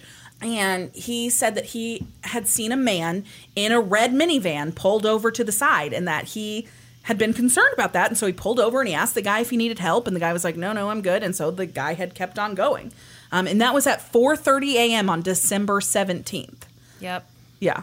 2 days before the bodies were pulled out of the water. Yeah. So the defense team is hating their life that they have to represent this douche canoe. Hey, I've got an idea here from this for this defense team. Yeah. They should have gone for the evil cougar. They should have laid it out that this guy was 17 and she nabbed He him out of was the a high victim. school before he had even been to the prom, to Kristen's point. You know that wouldn't It's have been actually not a bad. bad Oh, stretch. I That would wouldn't have been I would have bad. gone with, because obviously she's an evil cougar if she has murdered her kids and stuff. So Yeah, that's not a bad you strategy. think I should have been a lawyer, shouldn't I? There's still time. So they hate their lives even more when Christian decides he's going to take the stand in his own defense and he testifies for 4 days. God, no. He reportedly was super relaxed when he was on the stand, often laughing and smiling while recounting bits of his life and history. Gross. And then things took a more solemn turn when he recounted the day, December 17th. what had gone on. And so this is what he said, that day, he and Mary Jane had gotten in this horrible argument in like the early morning hours, the middle of the night. He, for the very first time, revealed to her all of the lies and crimes of his life and was crying out for help. He didn't know how to get them out from under all of this. It was catching up to him. It was too much. He needed her help. Well, according to Christian, she was devastated by all of this, had no idea, and was heartbroken by the years of deception, and so much so that she refused to speak to him for the rest of the day. So he'd gone off to work, and Mary Jane had come when he'd gotten off at 11 o'clock that night and picked him up wearing only her bathrobe. And as they were driving home, still she refused to speak to him, and then she began to cry.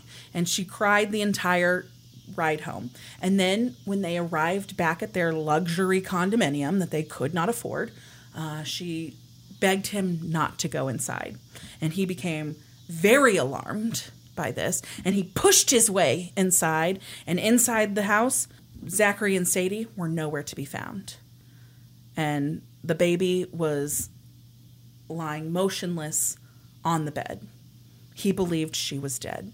And so he flew into a fit of rage and asked where Zachary and Sadie were. And Mary Jane just kept saying, "You did this to us. You did this to us. It's our fault."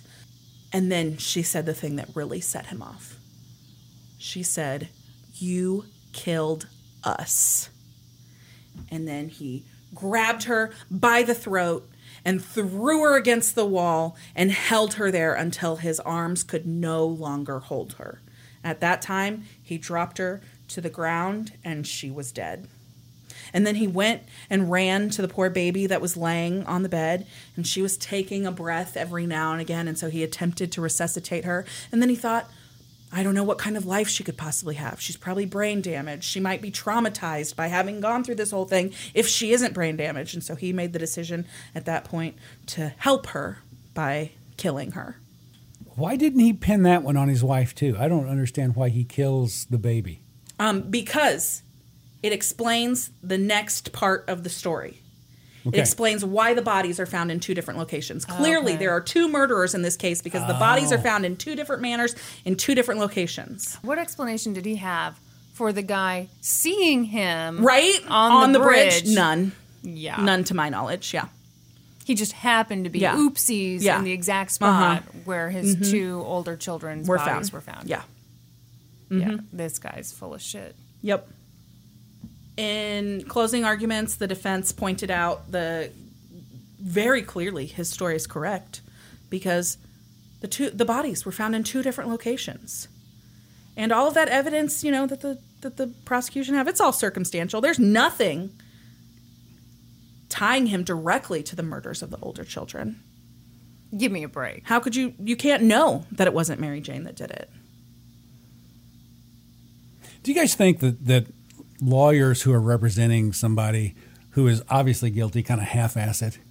I mean, Kristen, you could check with your legal expert team that you have that monitors the show. But don't you think you'd have a tendency to half-ass it if you had a scumbag like this and he knew he'd killed his kids and his wife? Do you think maybe you go, oopsies, I forgot to do the opening? Yeah, remarks." right. So we know they kind of half-assed it because they didn't do an opening arguments.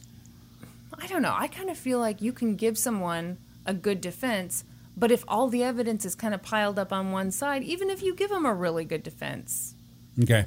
I mean, unless you give them like a defense that's so good it's like O.J. Simpson level defense. I'd have a hard time. Maybe that's why I never went to law school. Seriously, I think I'd have a hard time defending somebody like this. Yeah. Oh, yeah, absolutely. And as a public defender, you don't have any choice. No. They hand them to you. It's your deal. Yeah. Yeah. The jury deliberated for 4 hours before they found Christian Longo guilty of both of the murders. One juror later said that the circumstantial evidence did not convince them of his guilt. It was Christian's own testimony that convinced them that he did it. Yeah. Yeah. Next came the penalty phase. The prosecution sought the death penalty in this case. They said that Christian was a professional con man and that he had manipulated everyone he'd ever come in contact with, and that doing anything but sentencing him to death was dangerous. He would continue to be a threat to everyone he met because you never knew what he was plotting, what he was scheming, and he truly believed he was smarter than everyone. The defense said that Christian deserved some kind of leniency, some kind of mercy. He didn't have, an extensive criminal past. What? He only had that one prior conviction. Okay. And he'd been abused by his adoptive father and probably his biological father. And probably his mom, who was an alcoholic. So, Okay. So they did everything except the wife. See, I still would have jumped on that cougar wife defense, but okay. Yeah. The jury deliberated for 6 hours after the penalty phase before delivering their sentence. They sentenced him to death. Okay. Let's talk about Michael Finkel for a second. So this is the identity that he took on for some time while he was living the life in Mexico, pretending to be a New York Times journalist. This is what Michael Finkel says on his website. I'm going to read directly from his website, how he talks about what happened to him at the New York Times, which you hate. I hate this. Yeah. And then how he came to learn about Christian Longo and what he was doing. Okay. During a New York Times assignment about allegations of child slavery on the cocoa plantations of West Africa, I found that the young workers on the plantations were extremely shy, and when writing the article, I combined several boys' quotes together to create a composite character. Such fictionalization is against the rules of journalism, and when the story was published, an aid agency questioned my reporting, and after I confessed my actions to my editor at the Times, I was fired. Then came a twist, so bizarre and unexpected that it practically defies belief, yet is completely true. On the same day that my firing from the New York Times was made public, I learned that a man named Christian Longo, who was on the FBI's 10 most wanted fugitive list, accused of the horrific murders of his wife and 3 young children, had just been arrested in Mexico. While on the run, Longo had briefly taken on a new identity, which was not a surprising action for a most wanted fugitive. Except that the identity he took on was mine. He told many of the people he met that his name was Michael Finkel, and that he was a writer for the New York Times. I wrote a letter to Longo, who was being held in jail in Oregon, where the murders took place, and this initiated a bizarre and disturbing 2-year correspondence, during which we exchanged more than 1,000 pages of handwritten letters, while Longo tried to convince me of his innocence. I became obsessed with discovering the truth of his crimes. Oh, really? And this obsession resulted in a book, True Story. The book was later optioned by Brad Pitt's production company, Plan B, and adapted into a 2015 motion picture, also called True Story, starring James Franco and Jonah Hill. Which, I think this case is super interesting. I think it's crazy that he took on this identity. That movie is boring as shit. I've seen it. It's so fucking boring. That's why I don't go to movies, because movies are bad. So, Christian, you have a real problem with this guy's statement because he's like, "Oh, this poor thing happened to me. It's just kind of frowned upon that I made shit up." Okay, so can you go back to that sentence? Yes. This fictionalization is frowned upon in journalism. Such fictionalization is against the rules of journalism. Okay. Such fictionalization. Yeah. You're not supposed to fictionalize exactly. at all. Well, but what he admitted to, it sounded to me like, was making a composite character out of several characters, which, Kristen, I mean, tell me this. Wouldn't it be even more compelling to have different people saying kind of the same type of thing? Yeah, no, his point was that there wasn't enough of each. They were so shy, you could barely, so he must have been making stuff up, too, because if he just composited the thing. Of course he was making stuff up. Because, seriously, he could have written a really good story here if he would just kind of stayed after it a little longer and gotten enough quotes from enough people instead of, so it wasn't just compositing and it was making up quotes too, you think? Because that's not what Brandy read, that he made up quotes. Okay. So let's pretend that all he did was do a composite. That's something you do for a novel. I mean, that's you that's don't still do wrong. it for- And Well- I disagree with the idea that like if you get a bunch of stories, it's way more compelling than one really good one. I think what's that quote from that terrible dictator? Like 20,000 deaths is a statistic, one death is a tragedy, or something yeah. like that. I think if you can get people to really identify with one person, character, yes, one person who has this, It can be very agree. compelling. See, Yes. but I like it when 22 women say they were sexually assaulted by a person versus one. I'm more convinced when 22 women have similar sounding stories. A lot of people aren't convinced at all. But no, I think he's such an asshat because that's not an apology It's at not all. an apology at all. And it's just, it's against the rules of Who journalism. knew? Everybody! Yeah. I'm not a journalist and I know that's against the rules. Everyone off the street knows Yes. you can't just make shit up like that. Yeah, but Brandy, you had one semester of criminal justice, That's so true. I'm guessing That's true. you're way ahead of the curve. Yeah, I don't think so. So apparently, those letters and conversations between Michael and Christian resulted in Christian telling many different versions of how his entire family wound up dead. But Michael believes that he got one version that comes the closest to the truth and is basically a full confession to all of the murders. And I guess that's in the book. Christian currently sits on Oregon's death row. However, while Oregon does still technically have the death penalty and 35 inmates are currently on death row, they have had a moratorium on the death penalty since 2011. 34 men and 1 woman on Oregon's death row. Dudes are bad. Who's the one woman? I actually have their website pulled up here. I just didn't know if we would have heard of her. No, I had never heard of her. okay. I did check her out. Think how bad she has to be. So here's something interesting. So the 33 of the men are actually held on death row.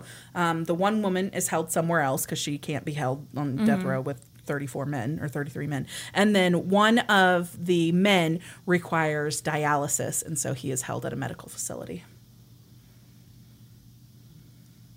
That's not really fascinating. I was Brandy. gonna say, It's really. I was gonna say the it same. seems Kind of like interesting. Not it's really. no, not at all. Sorry. Brandy's just I look can't believe you said that because I was sitting there thinking, is that it? she acts like she dropped a truth bomb on us that was meaningless to me. I thought it was interesting. Brandy's going to pack up her laptop and she's- go home. She's pissed. She's pissed. Oh. Kristen, it's you and I the rest of the way, I'm afraid. Oh, no. How's those cheese doodles treating you? Cheese doodles are laying in a tummy very comfortably. Okay. You guys, my dad overdid himself on some cheese doodles, so we're just hanging in here. Well, in my buddy. defense, Sherry went to Costco or Sam's Club or one of those places, and they've got like a 5-gallon jug of cheese, those little cheese ball thing that are delicious, by the way. And you can basically have those for dinner. You just hit it too hard tonight, huh? I had those for dinner, and I'm doing all right. I'm doing all right.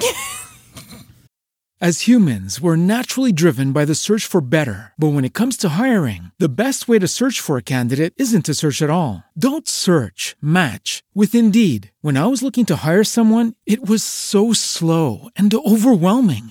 I wish I had used Indeed. If you need to hire, you need Indeed. Indeed is your matching and hiring platform with over 350 million global monthly visitors, according to Indeed data, and a matching engine that helps you find quality candidates fast. Ditch the busy work. Use Indeed for scheduling, screening, and messaging so you can connect with candidates faster. And Indeed doesn't just help you hire faster. 93% of employers agree Indeed delivers the highest quality matches compared to other job sites, according to a recent Indeed survey. And listeners of this show will get a $75 sponsored job credit to get your jobs more visibility at Indeed.com/podcast. That's Indeed.com/podcast. Terms and conditions apply. Okay, this story comes almost entirely from an episode of 2020 called A Family Affair, Love 2020. and a smidge from an article from our favorite journalist of all time. Skip Hollingsworth. That's right, for Texas Monthly. It was October 1st, 2012, in Katy, Texas, a suburb of Houston. It was a quiet Monday afternoon at the First Community Credit Union, and there were just 7 people in the bank, and they were all employees. all of a sudden. Sorry, I have a real problem with that. Okay, yeah, Why are there so many employees there? Well, 7 doesn't sound like a bunch. I mean, yes, that's a lot. to have no customers, yeah. Yeah. It's a Monday afternoon. What are 7 employees doing hanging out at the fucking bank? The Sexy Time Bank. Brandy wants to bring an engineer in to do a time study. Okay, I think this is where this comes from, okay? I spent a lot of years in management and controlling payroll. To me, that sounds like a ridiculous amount of workforce for your payroll's got to be through the roof. Send them home, right, Brandy? From Office Space. What'd you say? I like the Bobs from Office Space. That Office Space. What do they do here? Hey, Explain I don't their watch jobs many. to me. I don't watch many movies, but that Office Space, that is a classic right there. That is some good stuff. Oh, it sure is. Thank you for I bringing that up, remember it Norman. Well, all of a sudden, a silver Ford Focus pulled up to the bank. 2 men I drove a emerged. silver Ford Focus when I was in management. That was my company car. I'm probably Are me you getting rolling flashbacks? It's probably me rolling up to find out why their payroll's so high. Hey, don't be bragging about your Ford Focus. Are you like Michael Scott off The Office? Didn't he have like a Sebring and he thought that was the hottest car going? Mine was free. Well, yeah, so was his. So It's was a- his, it's and he a thought it was the corporate hottest car lease. going. No, I did not think mine Oh. was. I was like, yay, free car. I only had one job in my life that had a free car, Oh, and it and that was was a pretty sweet. terrible It was a free- terrible car, but it was sweet having a free car. It's sweet having a free car. It was a Ford Taurus. It was a Ford Taurus. It broke down in the middle of the Chihuahua Desert twice. Oh, that's awesome. That's not good. No. So And once when we were trying to catch a flight. yeah, we're trying to catch a flight, and so we left it in the desert, and the family picked us up and took us into El Paso. It was terrible. Yeah. They don't have good transmissions, those Ford Tauruses. I don't think they make them anymore. Do Oh, they? Yeah, I- they still make the No, Taurus. It's no been way. it's been redone. They still using that same transmission? Well, I don't fucking Brandy, know. I'm not. who's on the- paying you? Big Ford? Big Ford. Okay, so now we know Brandy's beholden to Big Ford. No, I'm concerned about the payroll of this bank. Is really where we're at. Well, so were these guys who Yeah, walked rolled in. up in the- They were concerned about the amount of money in this bank. Oh, okay. So these 2 men emerged. They were wearing bright orange construction vests. They had on blue latex gloves. One guy had a painter's mask on and a walkie-talkie clipped to his short collar. And the other one had this terrible fake mustache. How do you know it was fake? Just hang on to your pants there, Wait a minute, lady. is it where the glasses and the nose and the Yeah, the mustache are Groucho all Marx hooked together? thing. Yeah. Was it The that Daryl bad? Pitts look? No, it was just the... I don't have a mustache. What are you talking about? That Daryl Pitts look. It's clean shaven. Yeah. sorry. Sherry is anti-facial hair. Anti-facial hair. Brandy, you're not anti-facial hair. No, are I you? like a beard. Sherry? Or Kristen, anti-facial Hello, hair? my name is Kristen. You've been called Christian and Sherry on this episode. It's like we're all acquaintances. It's like we were put together for one podcast episode. You're a composite network, character. Yeah, did network people put us together? What's your feeling on facial hair? I don't really care. I like a beard, but it's got to be a well-groomed beard. You can't come at me with a homeless beard. Oh, Homeless Trim it right beard. up. rude. Well, that's your business hair. I mean, do you guys Yes. do you do guys beards? Yeah. Oh, I didn't I realize should that. show you a before and after of David. Oh, you put him. You know, Sherry does the eyebrow treatment on me. Well, that's thank her, goodness. and she cuts my hair too. I think I mentioned that. I think you're due for a haircut. That's maybe the Oh. longest I've seen your hair. Don't you oh. think? Yeah, You're talking smack on Sherry now. No. I'm just saying. I think that's the longest I've seen your hair. I'm gonna ponytail it. Man bun it. I'm gonna It's gonna look really good. actually when all That's you have gonna is have to be a around. real low pony. I think the listeners need to understand. I got maybe a Like quarter Stevie inch of Wonder hair. thing where the braids start way back here. Do you think he knows it looks like? How would he? How would he? You can feel it, right? Well, but people. Or Kristen, are you're a tinfoil hatter? Do you think Stevie Wonder can really see? No. What? Yeah, that's Is that that's a a conspiracy Oh, theory. Yeah. no. If you get on YouTube right now, there's a bunch of videos out there that are like examples of like where he has reacted to stuff that maybe he wasn't supposed to be able to react to No, those. you know what I'm conspiracy theorying about right now. What? It's Jeffrey Epstein. Oh, heck yeah. No. Nah. You got to trust the medical experts. I mean, the medical expert said he hanged himself, so go with it. Don't waste any more time, Kristen. Well, I'm Are not you wasting. involved in this? Just back off. Don't look any closer. Bill, Jeffrey Epstein paid my dad a bunch to go live out in Missouri. Bill and Hillary and I, we are not involved at all. Norman, what do you think? Can Stevie Wonder see? No. That's the worst conspiracy. I mean, Yeah. There's a whole thing about it. Man. people don't have enough to do. That's true. That's a but waste I do of time. think someone should tell him that his brains don't start until way far back. You're on doing his it right now. Here, somebody's He's a big fan of the He is podcast. Maybe people are telling him it looks good. Like I keep telling myself this hair looks good. They may be telling him your hair looks good, Stevie. You're fine. I do think maybe once you get to a certain point in life, no one's going to tell you Oh, the absolutely. truth. Yeah. Nobody's going to tell Stevie Wonder his hairline's receding. Yeah. No one's going to tell Oprah anything except Yeah. for Gail. Yeah, Gail will. I think Gail will tell her. Yeah. Okay. Kristen, do we want to talk about how you tried to Gail me? What? I tried to Gail you? Yeah. When did I try to Gail you? You tried to talk me out of my chest tattoo. Oh my God. Oh my God. Tattoo shame. You and Norman are the most evil people on earth. Actually, Norman, can you come over here and talk into the mic and tell the people what you did? Oh, he's walking so slowly. I'll give up my seat for Norman to come and tell his story. Hello. Hello, Norman. Hi. Okay, so last week I was texting with Brandy because we both wanted to see scary stories to tell in the dark. And you knew if you asked Mom for permission, she'd say no, so you had to ask Brandy. Kristen wouldn't see with me, so I had to text Brandy. And I was like, hey, do you want to see it tonight? And it was Saturday. And she was like, no, me and David are getting tattoos. And she texted, I'm getting his name across my chest. Ha ha ha ha ha. Yeah. So I was like, yeah, all right, whatever. And I was like, hey, let me prank Kristen with this. So I came home and I was like, Kristen, has Brandy talked to you about tattoos recently? Kristen was like, no, what's going on? I said, she's getting David tattooed across her chest. Kristen was like, no, that she's not doing that. So I pulled up the text, but I scrolled only to the part where Brandy said, I'm getting David tattooed on my chest. And Kristen bought it, and she was convinced Brandy was getting David tattooed across her chest. So Kristen texted me. I and she was said, flipping out. she said, Brandy, period. Brandy, period. Yeah, and I said, Kristen, what's up? And she said, Norman told me about a tattoo.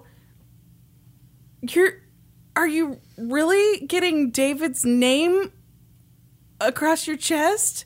And I said, oh my gosh, no. I'm getting it real small, like under my collarbone. Just a little one. You are evil. So then I agonized. She was pacing back and forth. I was. And she was like, well, what should I say? What should I say? And I was like, well, you can't really tell somebody what tattoo they should get. That's kind of a personal thing. And you asked if I wanted your opinion. Yeah, so my solution, because I was like, Norman sold this to me as she's getting it done in like 3 hours. Yeah. And so I was like, do I drive to her house? Do I, like. And she was getting a legit tattooed in like 3 hours. And I was like, do I tell her? And I was like, it's her body, her choice, but this is the wrong choice. So I did text you. Would you like my would you like to hear my opinion? And I said, of course I want your opinion. And then you did not send anything for a very long time. Because I was writing the She novel was writing of a lifetime. a huge novel, super stressed about it. So I was just like, okay, I can't let you agonize over this. I wrote it all out. Then I read it out loud to Norman, and he started cracking up laughing. He goes, I can't let you send that. She's not really getting tattooed.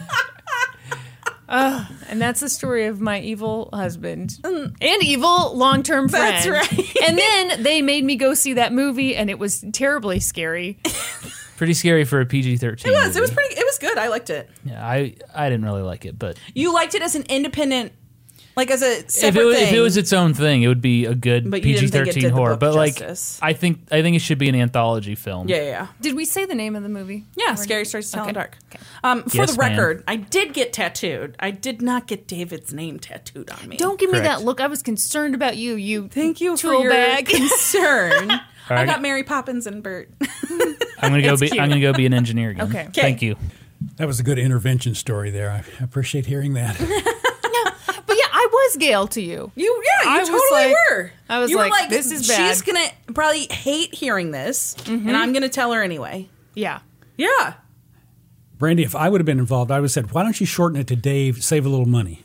Not have Dave. Your concern would be, this sounds expensive. Yeah. Sounds expensive. Is it charged by the letter? I think it is. And I think you could save some money with Dave. And I do appreciate the idea of going a little smaller. 'Cause Yeah. You were thinking maybe go 2 or 3 inches high, David, across the chest. Just a smaller one would look much better and would be Nip to cheaper. nip. Nip to nip, Kristen. Oh, hey. I don't feel comfortable in this environment.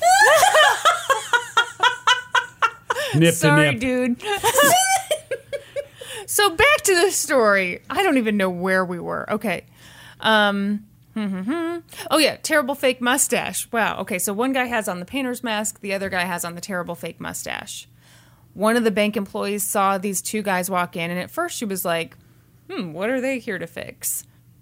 But then she saw the older one had a gun. The older dude immediately took charge. He yelled, "Hands up, this is a robbery." The younger dude jumped over the counter like a gazelle.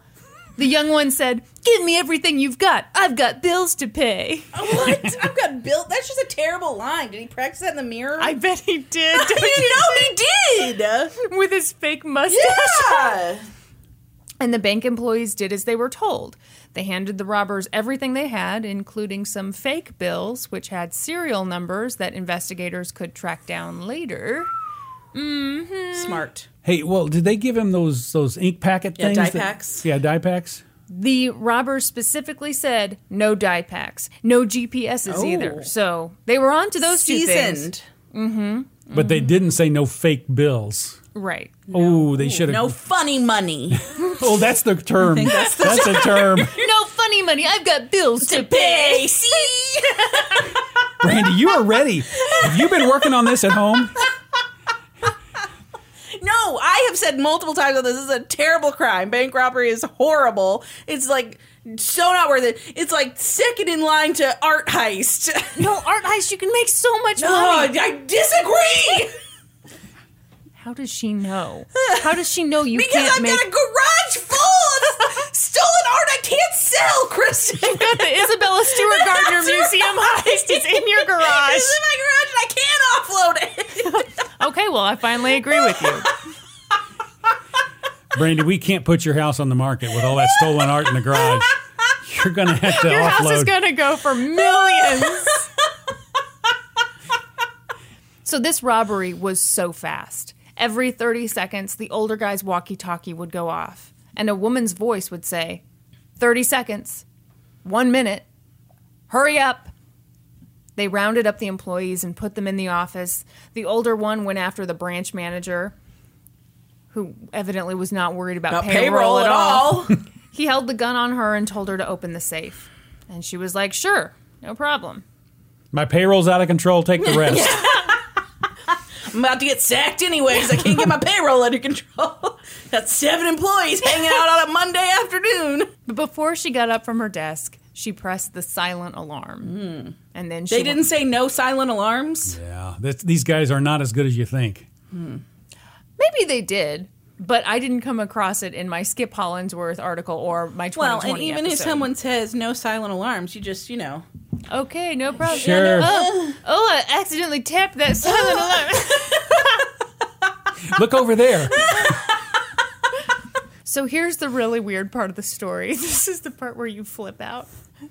So this happened. it's so ridiculous. This happened at like 1 o'clock in the afternoon. So some of the bank employees were still on their There's lunch break. fucking extra employees hanging out in this bank. So Well, two this is of- part of the 7, Brandy. Don't lose it. I over assume that. it's part of the 7. Well, we can't be certain. There's probably 9 employees in this bank doing nothing. So 2 of them were in the break room, like heating up their lean cuisines.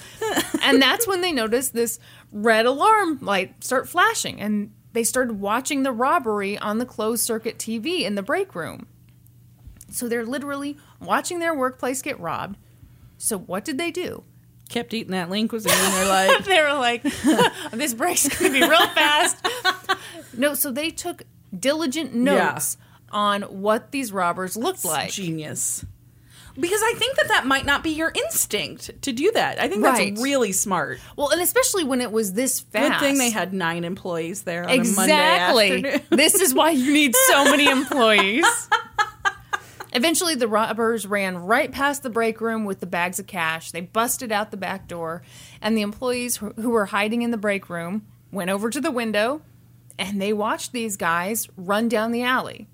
They saw them haul ass, and then all of a sudden walk very leisurely to their silver car. And they got in the car where someone was sitting in the driver's seat and drove away.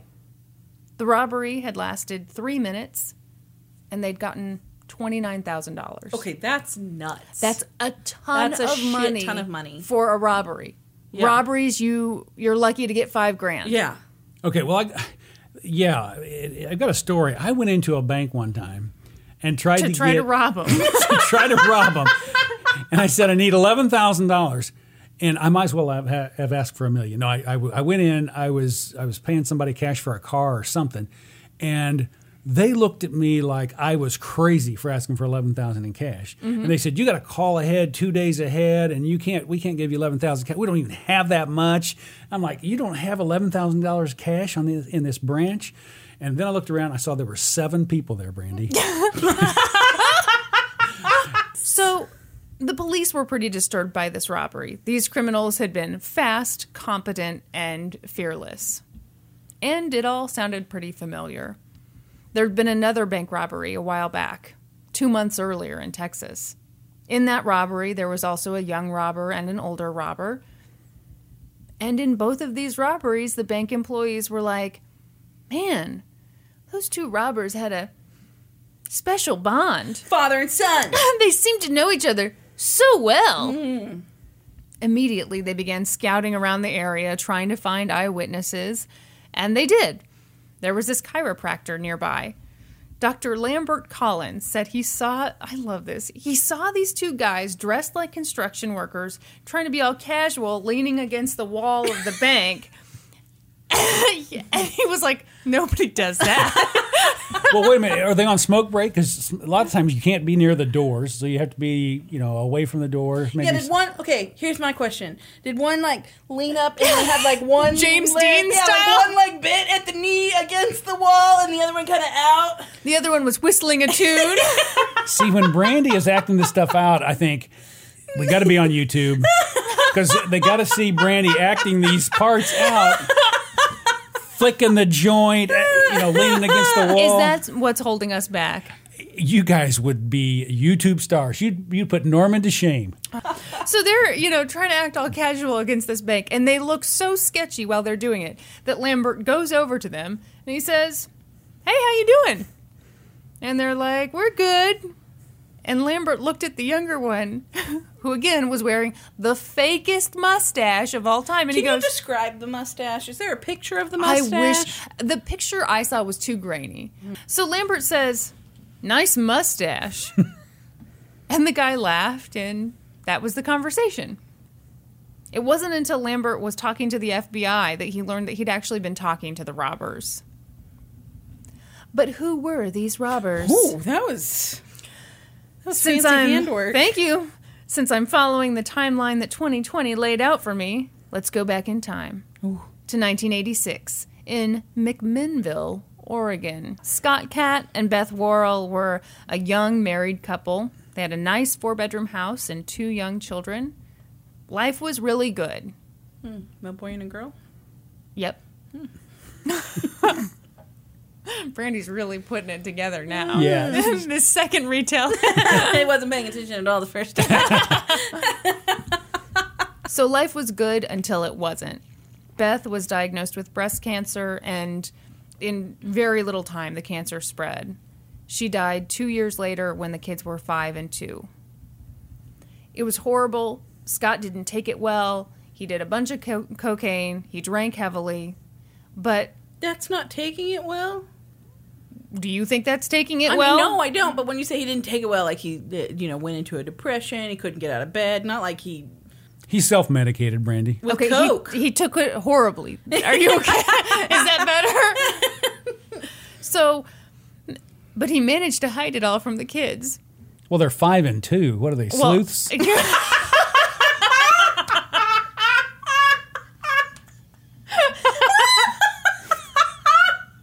That is a fair point, Meryl. We got Harriet the Spy and one of the kids from Read All About It. Oh my gosh, I loved that show. We both did. Oh, Oh. See, you guys are talking above my head now. Harriet the Spy. I have no clue. about it. Doon, doon, doon, doon, doon. Track down all the clues. Boom. Guys, I'm going to describe this. They are dancing in their chairs. Imagine dancing on your buttocks. That's what they're doing. Oh, imagine it. Imagine. Imagine it, if you will. What are you Googling now? Read all about it. Oh, we're not going to get It stuck was on this, are we? a Canadian educational television show. Ooh, that aired from 1979 to 1981. We were watching old. Yeah, it was. Well, remember, we would make fun of it because the kids all were dressed dorky, but It then. was so good. But it was such a good show, we couldn't make fun of it for too long. They played them we watched them every Friday in 5th grade. Yeah. Take off, eh? And you could bring any snack you wanted. Yeah. It was called Read All About It Friday. And Brandy always brought corn nuts. That's my favorite. That's the good choice. No, it's Except the disgusting. cheese balls would be better. No, gosh. Not after what happened to you today. Not after what my toilet witnessed. Hey, I was fine. I wish we could say the same about the toilet. We're back down to one toilet. Wait a minute. Nice while it lasted. Are you poop shaming me? Do not be poop shaming. Sorry, I didn't know that was a category. So, according to this total bullshit from 2020, the kids had no idea. Despite their super slow status. I'm assuming this is when they get older. That 2-year-old really should have caught on. I'm disappointed. This younger generation. Yeah, millennials. Ugh. So the kids had no idea he had a drug problem or a drinking problem, and neither did anyone else because he was the perfect dad. He made them dinner. He was the president of their swim club. He took them to church. Perfect dad. Christian, I think you missed the assignment. What? We're supposed to do an episode about bad dads. Oh, just wait not for the it right here. perfect dad. Well, we're already doing cocaine, so Oh, okay. we're on the right track, Brandy. I just hate when 2020 does their thing of like, it was the perfect life. No, it wasn't. No. Until one day. Everything changed. So he's perfect completely. No one has any idea what's wrong with him, except for the fact that he never disciplined his kids. And when they became high school age, they were basically allowed to drink whatever amount of alcohol they wanted whenever. He got a couple DUIs, went to rehab. His car was repossessed. He was in and out of work. The house got foreclosed. You know, just normal stuff that no one would ever notice ever. Yes. You know, on that didn't discipline the kids. He should have had those long talks with them. Oh, gosh. Ask Had for them renewed commitment. Renewed commitment. Think of the punishment that is appropriate for what you've done. See, and you said earlier that when you would ask Kyla and I what we thought our punishment should be, that we would always undersell. No, I would always oversell. Did Kyla undersell? Well, you guys I probably thought it tried would, different. I thought You it would probably tried end different methods. the conversation faster if I was like, I think I should be put to death. And I said, no, this is a non-capital punishment house, Kristen. Back off of that. So one day, Scott got a phone call, and it was a recruiter. An oil company in Texas needed an engineer. Did he want the job? Wait a minute, this guy's got an engineering degree? Apparently. And he's robbing banks. He's a structural engineer. We don't know that he's robbing banks yet, Terrell. Yeah, that was a total surprise. No one had put it together. Everyone was thinking he was the perfect guy. No, your listeners are sharper than you think. They have like those little kids. this 2-year-old didn't figure it out, but the average listener has put this together. So he moved to Texas, and Hayden and Abby both... Okay, one site said they both dropped out of high school. I think Abby dropped out. I think Hayden had actually already graduated. Eventually, both kids came to Texas to live with their dad. Scott made good money, but it wasn't quite enough. But don't worry, guys. Was he still doing coke at this time? I assume because he did have a side hustle. And the side hustle was bank robberies. What? And I kind of assume coke habit goes hand in hand with that. Okay. In fact, he'd robbed 5 banks in Oregon. He never made much money, but it was super easy to do.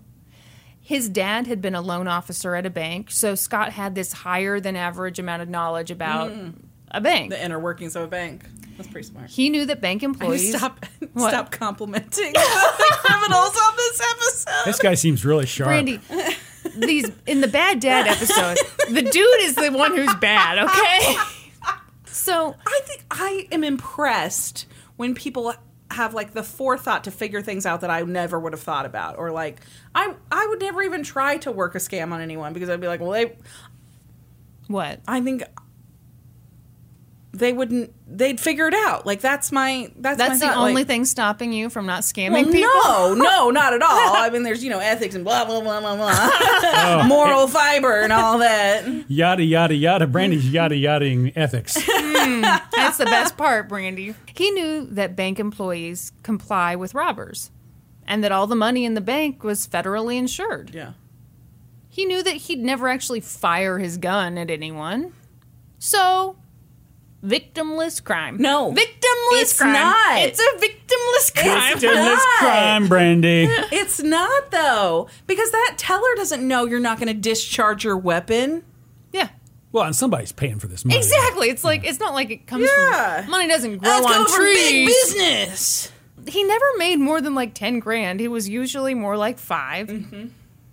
What Scott really needed was just some help. He needed an accomplice. He needed a getaway driver. And if he just had those 2 extra people, he could rob the tellers and get into the vault. Who would catch him? It was perfect. The only problem was, where do you find 2 people who you can trust like that? You birth them. I like this guy's thinking. Now think about this. So he's got this family business. It's robbing banks. Mm-hmm. He wants to bring the kids in. Brandy, this reminds me, your dad has a business. He does. Your sister works there. She does. See, this is They don't rob banks, to my knowledge. They sell cocaine. So just like Brandy's dad, who is providing an opportunity for the next generation, this guy's doing the same thing. Boy, Tim's going to love this. We should add that it's a legit business. It is a legitimate business that they run. So Scott goes up to his 20-year-old son, Hayden, and said, would you be willing to do something to make money that is more illegal than selling drugs? Hayden's like, boy, would I? So Hayden said yes, and that's when Scott let his son in on the plan. We could rob banks together. We could make so much money. It would be so easy. Hayden could intimidate everyone. But Hayden said, but Dad, I'm gay. I don't intimidate anyone. That's the weirdest thing. No, I love it. I think it's hilarious that he was like, no, the only reason we can't rob banks together is I'm gay. So Hayden says, but Dad, I'm gay. And Scott is like, hey, we can cover up your baby face. You'll be really intimidating. Why? Because he's like large and in charge? Like, is he... So... he jumped over the counter like a gazelle. He can't be that big. Okay, here's the thing. Hayden is really tall. I can't remember if he was 6'2" or 6'4". But, I mean, he does have kind of a baby face. I mean, he's only 20 years old. Yeah. What if they put the Hitler mustache on him? That would be intimidating. You don't see that. You don't see people wearing those. Okay, you know what? That would be really disturbing. Yeah, you see if I saw a big guy, young, skinny white guy with a Hitler mustache, I would and run. his dad's got a gun. This is intimidating. I mean, you're not wrong. Hayden was hesitant, but Scott was like, look, I've done this before. It's super easy. Eventually, Hayden came around. And that was very important because Scott wanted Hayden to talk to 18-year-old Abby about becoming their getaway driver. So Hayden went to Abby and said, Abby, we need your help. You're a crucial part of this money-making scheme. Will you help us? Abby said, sure. You might be thinking, gee, Scott seems like a pretty bad dad. What with the convincing his kids to start a criminal enterprise with him? But you would be wrong. Because Scott was helping his kids gain self-esteem. Exactly. Brandy, I go back to your dad. This is just like your dad with the business, helping the next generation along. He was helping them to see that with hard work, they could get an instant reward. And he figured that if they could pull off some fruitful bank robberies, maybe they could use that money to start a coffee shop together. Was that really what he thought? Yeah. This goes back to your Starbucks coffee It really does. experience. It goes back to like, we're going to do this bad thing and eventually we're going to make it right. Oh, yeah, it is kind of the same. Their first robbery was in August 2012. Just a few months before the robbery I just talked about. They robbed a bank like 2 blocks away from their apartment. For this robbery, Scott and Hayden were visions in white. They had on white painter's overalls, white gloves, painter's masks, guns, a black trash bag to hold their money and their chapstick. Abby had only recently gotten her license, and she could barely drive the stick-shift car. But you can't pick your family. Was that the only car they had available? Yeah, I mean, this was their first bank robbery. They had to get the money for the car. Plan. Wait a They minute, needed driving they're lessons. 2 blocks away. Why do they need a car? Well, you can't leave the scene on foot, Well, Daryl. you strip that stuff off. They got clothes on underneath. You strip that stuff off. You look But like you're a homeless man carrying- carrying a big bag. You're a homeless man carrying a big bag with a fake mustache. Hitler mustache, by the way. Yeah, that won't raise red flags. Should have taken a note from the Phony Pony Bandit and gone on a bicycle. Yeah, you're right. Did she wreck the car? Is that what you're going to tell us? No. Oh, No, she did just like went like. Yeah, it was just terrible. They were jumping. Well, probably the police were scared. They were like, stay away from that car. So that robbery went great. They got like 70 grand, which is Oh, it's unheard of. And I've got money in the bank and I can't get 11. Exactly. So Scott, Hayden, and Abby Don't were show them your thrilled. ID and ATM card next time and see how much you can get. See, this makes me think they were lying to me. They had $11,000. No, what kind of bank? How did they get that much? Do you want to take notes from them? I don't know. I don't know, but they blew through that money like. So they partied, they bought cars, they bought a motorcycle.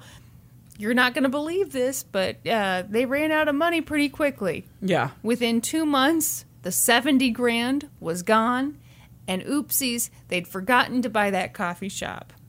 So they needed to pull another B job. Oh, God. Oh, Brandy. For bank Brandy. robbery. That's like Oh, my God. Oh, Brandy. My father Okay. is here. Is it? Okay, that's number 2 on the. I'm in the Me Too movement here. You get the nipple to nipple, and now you got the BJ. First of all, nobody said nipple to nipple. That's what Kristen said. I said nip to nip. Oh, totally different. Totally. Sorry for misinterpreting what you were saying. Brandy is wildly inappropriate. What You you call are. it, a B job? That's your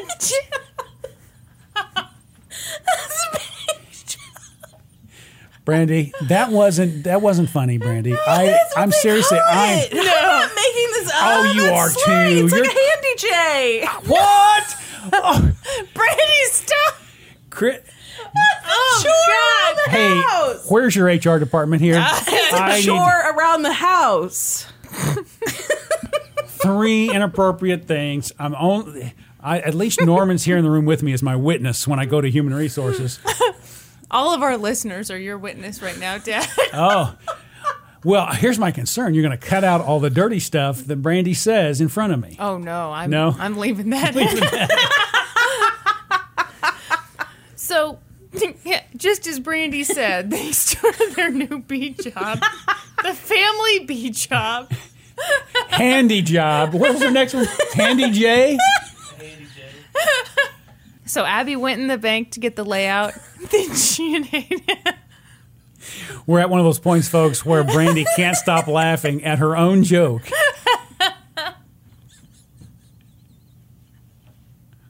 We're going to have to cut some of this. It's not even my joke. Right now, Brandy's been laughing for 20 minutes, and we're just now coming back. We're coming back.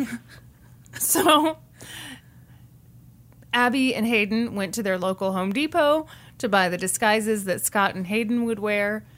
And because this is a family full of geniuses, they paid for the disguises with Scott's debit card. So smart. Mm-hmm. Well, they didn't use that fake currency, at least. Yeah. The night before the robbery, Hayden went to the parking lot next to their apartment and stole someone's license plate off their car. Then they taped the stolen license plate over their actual license plate. Scotch tape. Yeah, just on some there. Scotch tape.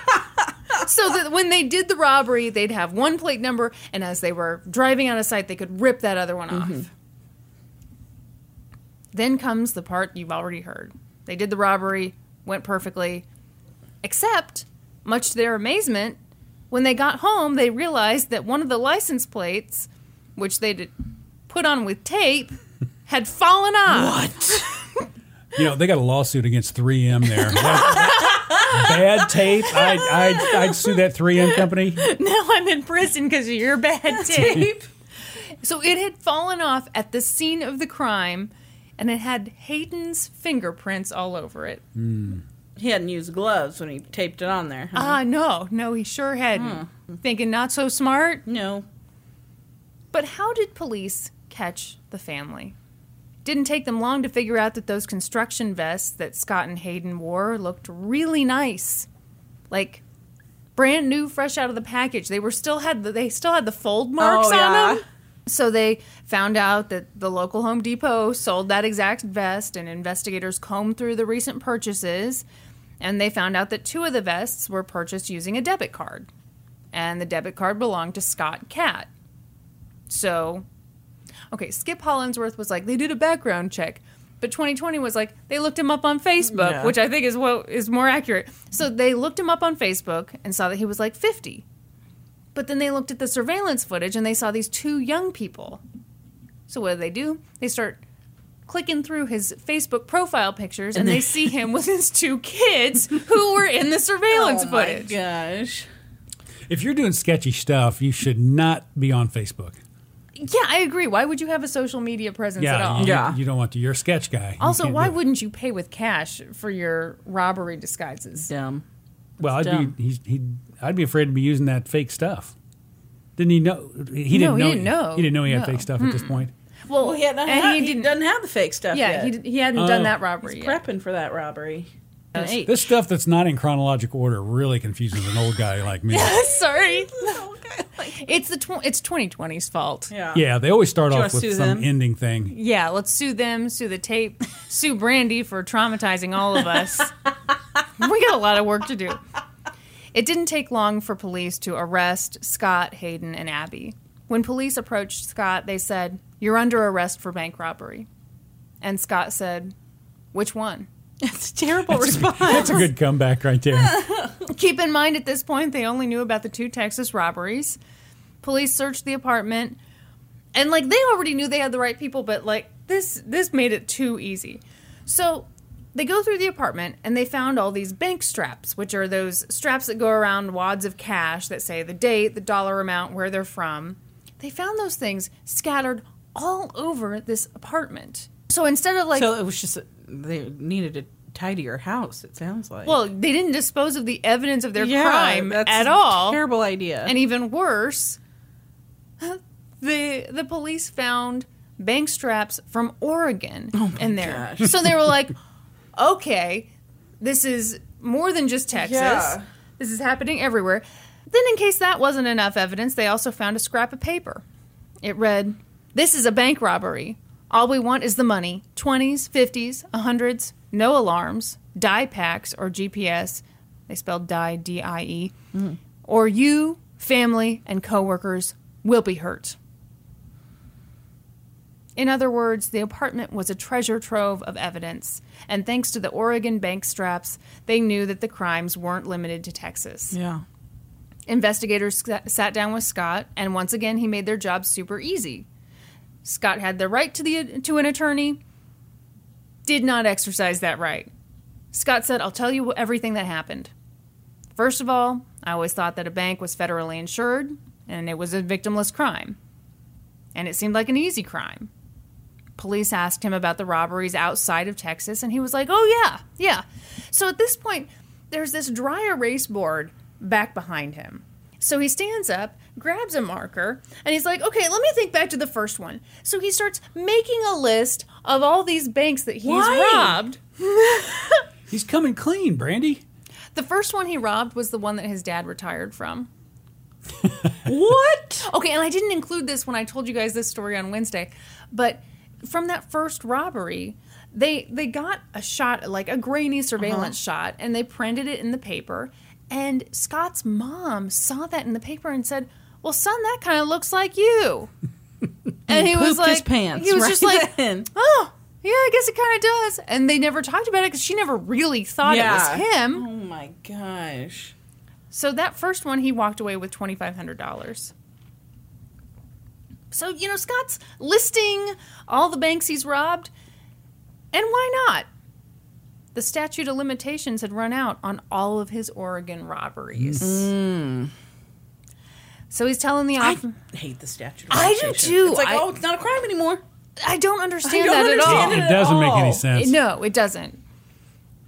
So the officer's like, okay, but which one of these did your kids participate in? And he said none. They never participated in the Oregon robberies. So they wrapped up the interrogation with Scott. They let him leave the room, and they brought Abby in, but they didn't erase the board. Mm-hmm. She saw what was on there. She cried. She defended her dad. She said he was the only parent she'd ever known, and that she felt like she had to help him and Hayden with these crimes. So she didn't seem to understand the level of trouble that she was in. In her mind, she was just the driver, just doing what her family asked her to do. She doesn't have the legal background that we've got, so she didn't understand. From watching 2020. Yeah, she didn't watch 2020 enough. She didn't go to one semester of law school, didn't have one semester of criminal justice. Clearly not. One So- semester of theology. Yeah, well, 6 hours. I'm not going to go. And remember, I dropped that pre-law class in undergrad, too, so... Yeah.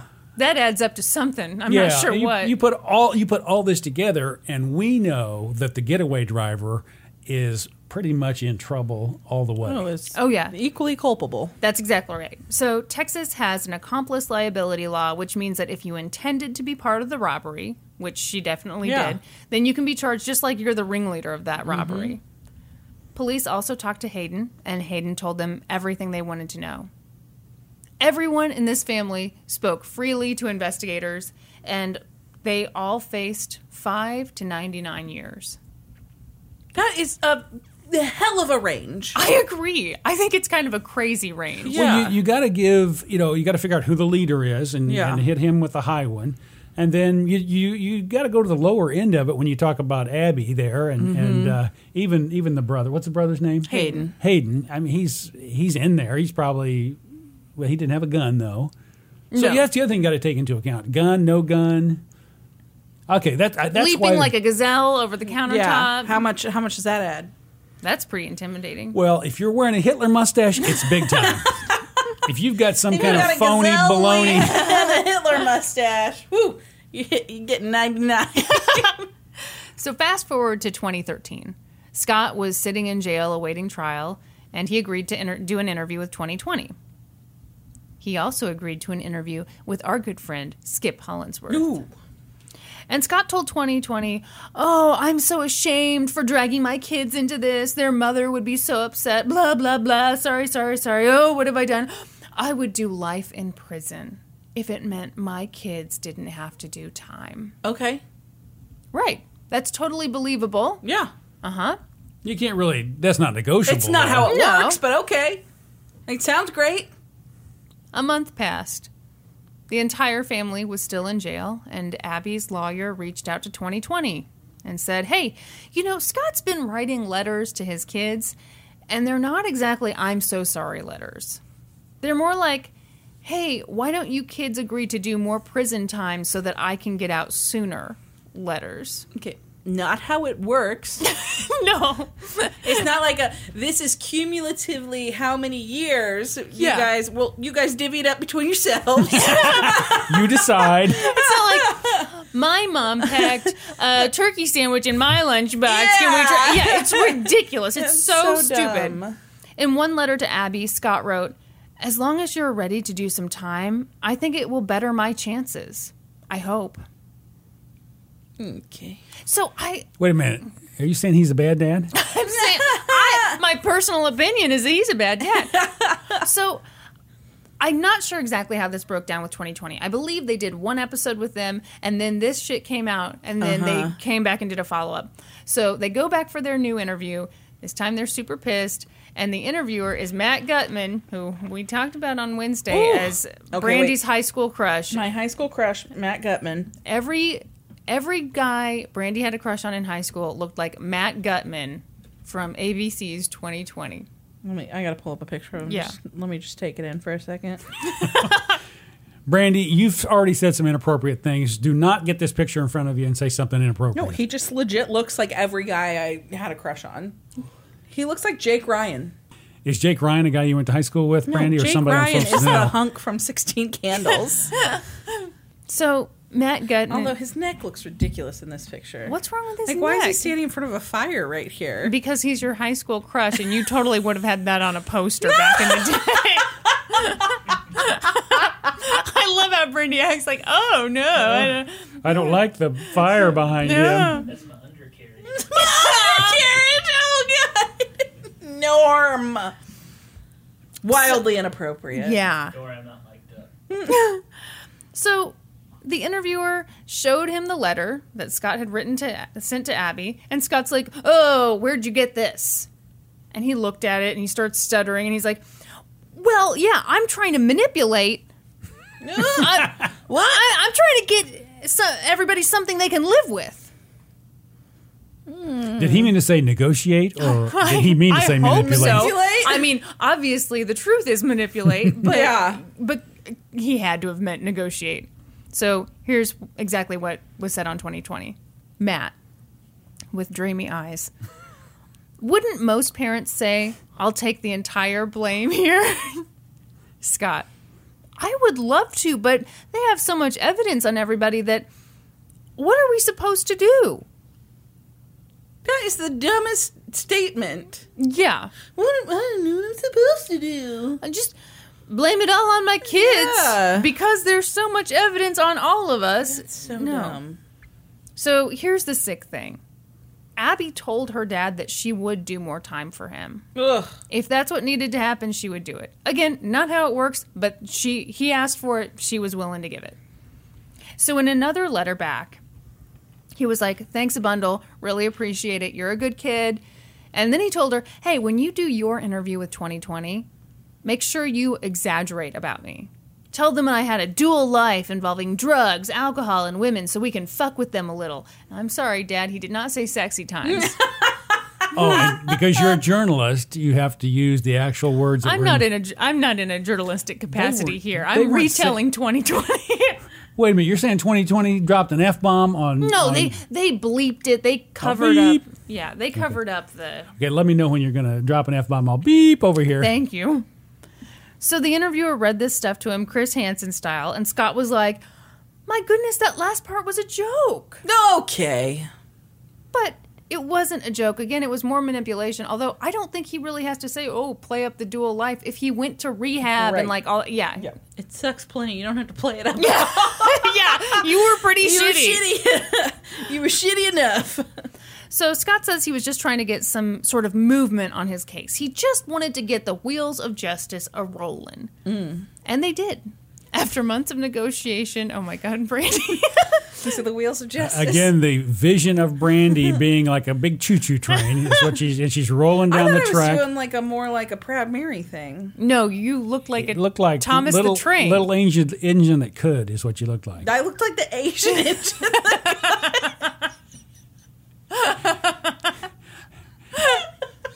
After months of negotiation, Scott, Hayden, and Abby all agreed to plea deals. Hayden got 10 years, Abby got 5. A month later, it was time for Scott's sentencing. Although technically the statute of limitations had run out on the Oregon robberies, the court could still factor those crimes into his sentence. Scott got 24 years. He and Hayden were both sent off to state prison. But the Fort Bend sheriff knew about Abby's story, and he felt so sorry for her that he said, you know what? We're keeping her in the jailhouse. Let's not send her to state prison. Wow. He felt like she was really a victim in all this. Well, only being 18, I kind of get it. She's not had great parenting. She's 18. She felt maybe compelled. So she's still going to do her 5 years, though, right? Let's find out. And is that lap of luxury? Is that what that No, that I jail think it's is? just like in a smaller setting than prison. That's really the only difference, right? So in this episode, they had Nancy Grace on, which, okay. Did I suppose that out loud? Nancy Grace was on 2020. Yeah, so they're doing kind of a newish thing where they have like, I guess normal people don't make the best interviews all the time. Sometimes you have to do composite sketches. No, so sometimes they'll have like, I don't know, TV personalities retell the story. And so she's on there and she's like, you do not want to go to a Texas state prison. So she's It's acting a like, very good Good Nancy imitation. Grace. thank you. You could be on Saturday Night Live if Nancy Grace was a big enough deal to be on Saturday Night Live. And if they really lowered the bar. So, in jail, Abby enrolled in the GED program. She learned how to sew. And in September of 2015, after almost 3 years in prison, she was released. She went to live with a woman named Susie Gregory. She was the jailhouse's volunteer sewing instructor. Susie believed in Abby, let her live in her house. So Abby had this great second chance. She said she was going to enroll in nursing school at a local community college. What could go wrong? Well, for one thing, Abby was not used to living with rules. And Susie had rules. Abby had to have a curfew. She had to go to church. Abby was not thrilled. Yeah. Well, early 20s is kind of late to be slapping this stuff on a kid, I think. So Especially if you've never had rules before, yeah. Especially if your high school rules were Yeah, you've drink never as had much rules as you before, want. and now you have Texas Christian rules. it's tough. It's tough. I mean, right? Yeah. Abby was not thrilled. She ended up totally disobeying the rules. Finally, Susie said, look, if you don't come back, I'm going to change the locks. Abby didn't come back. So, ultimately, Abby went off and got a job driving a pilot car for wide loads in Laredo, Texas. And that's where she met a man named Ricardo Gonzalez. So this dude had a huge rap sheet, and they showed a bunch of his mugshots, but the first one they showed was really scary because he had all these cuts all over his face. gosh. Yeah, he didn't look great. But guys, a crazy thing happened, okay? So one night, she and Ricardo went to a gas station, and, you know, darn the luck, Abby fell asleep while Ricardo was pumping gas. And oopsies, she woke up to police banging on her window because, you see, they informed her that Ricardo was robbing people in the street. Abby had no idea. She was shocked because she'd been asleep. Oh, okay. So Abby was never indicted in this whole thing, but associating with this dude, along with piecing out on her parole officer, was for sure a parole violation. So she went to jail in Laredo. And she's out now. She has a boyfriend. I think she's given birth. And Scott and Hayden are still in prison. That was the weirdest thing I'm sorry. you've ever said. I I think she's given birth. I didn't even know she was pregnant. I'm sorry, I realized I skipped over a bunch of stuff in my notes. All of a sudden, she's having a baby. Is it an immaculate conception? That Jesus fetus. She's got a boyfriend. I think she's given birth. I had to my note, she has a child, and then I was like, well, she was pregnant in that episode, but I don't know when they filmed that episode. So Scott and Hayden are still in prison, and that's the story of a family business run by one bad dad. Yeah. Both of these dads were bad. Bad I can't dads. stick up for bad dads. I can't do it. And you don't have to. Yeah, no, we did not bring you on to defend the dads. Now, are we getting past your bedtime here? No, I'm hanging there. It's after dark. It is after dark. You guys may have noticed the cicadas earlier on in the episode. Dad, we have some questions, and I don't mean to intimidate you, but they come from members of the Supreme Court. So, Which I'm not allowed in for some reason. no, you have to pay $7. Anyone who pays $7, you're too cheap. By the way, you are the only parent who's not a member of the Supreme Court. How does that make you feel? Yeah. Sherry, Speaking of bad dads. Sherry reads it to me. Here's what I thought. I thought my contributions on the show would earn me a Supreme Court nomination. Oh, wow. Not so? These are not merit-based. Yeah, the $7, sir. We're going for the Felicity Huffman buy your way into. Speaking of that, American Greed, Love it. they've got the episode about the college admission scandal, and it is sweet. Okay, I will watch it. As humans, we're naturally driven by the search for better. But when it comes to hiring, the best way to search for a candidate isn't to search at all. Don't search, match with Indeed. When I was looking to hire someone, it was so slow and overwhelming.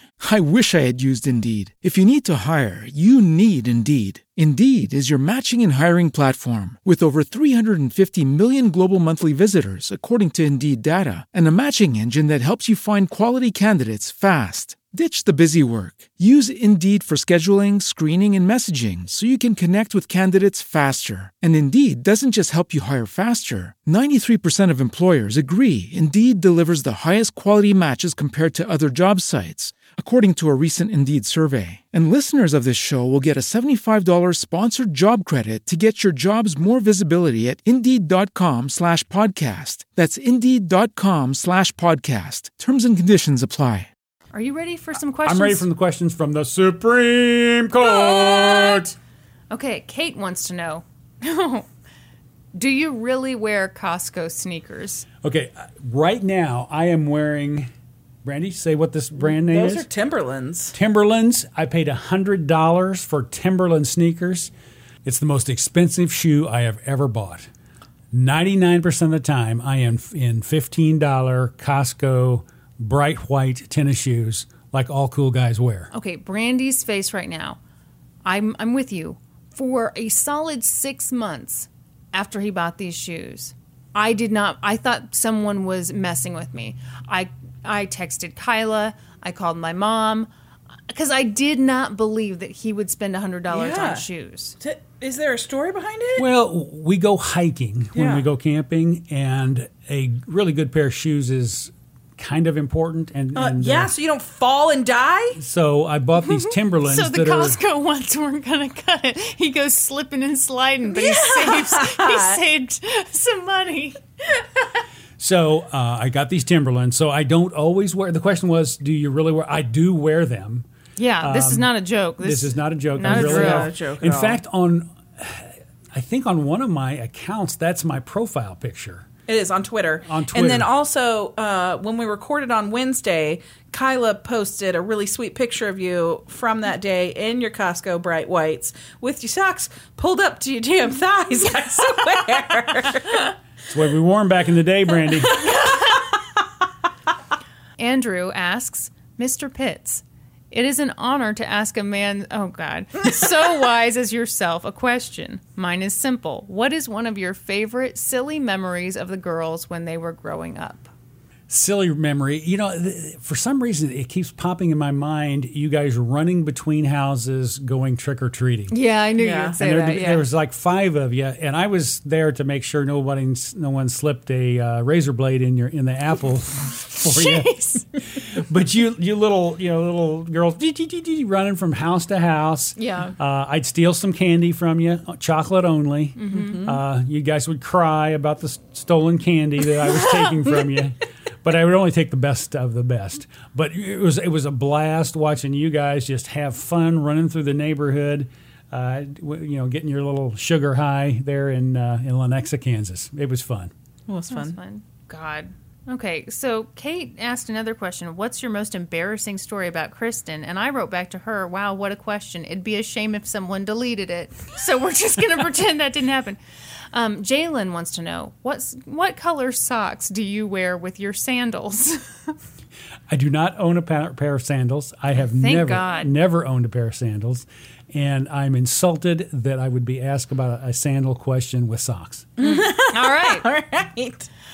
Steven asks, which Dr. Pepper do you prefer? Dr. Pepper Classic, Dr. Pepper Cherry, or Dr. Pepper Mixed Berry?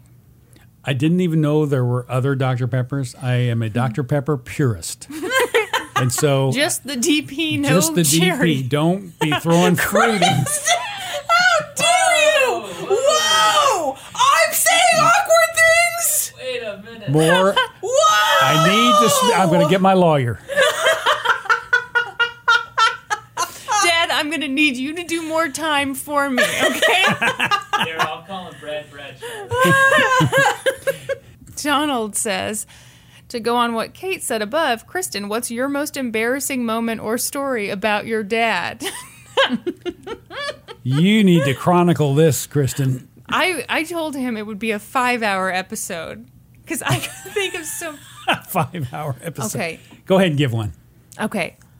The one that pops into my mind, it's not like the most embarrassing, but I just remember at the time being like, oh, God. It was, I think, my sophomore year of college, and designer jeans were like the thing. If you were cool, you had designer jeans. And so for Christmas, I asked for a pair of designer jeans. Mom got me a pair from Nordstrom. I opened them up Christmas morning. Do you know this story? No. Okay. I opened them up Christmas morning, and I was like, thank you. I was so excited. And you were like, hey, just so you know, you can't wear them yet. So you worked for Hallmark Cards for many years. And Hallmark has a nice high-end department store that sold designer jeans. Mm-hmm. So you were like, you can't wear that pair. We've got to return that pair. We'll get you the same pair, but it's going to be from Halls, and I'm going to get 20% off. And I was like, yeah, okay. All right. So, like, the next day, we were going to go to Nordstrom, just you and me, to... I do not remember this at all. I know. You were not embarrassed to return these designer jeans. So you were like, hey, come on, we got to go. And so I was like, okay, well, I don't have a bag for these jeans. And they were like $120 jeans. And you grabbed a hen house sack. And you were like, let's just put them in this. And it was like, I felt like too much of a brat to complain. So I was like, Hen House okay. is a grocery store. For those who actually a grocery sack. So I grabbed this grocery sack with my designer jeans. We go into Nordstrom. It's packed. There's a huge line. We're waiting in line with all these, nicely dressed fancy ladies. And I'm wearing Costco shoes. I'm sure you were. And you're kind of huffing and puffing. You're kind of angry. You were like, I'm going to get the discount here. We're not going to have to go to Halls. And I was like, Dad, stop it. That sounds exactly like me. Sound like you. And you were like, no, I'm going to ask for the discount. And I was like, I was already about to die. Like, Dad, do not do this. We were in this huge line. So you get to the front and you were like... Was I really smooth and suave? I doubt it. You said, let me tell you what I'm about to do here. Mm-hmm. So you set the hen house sack with the jeans on the counter. And you're like, we're just going to take these jeans and go across town and buy this exact pair somewhere else for 20% less.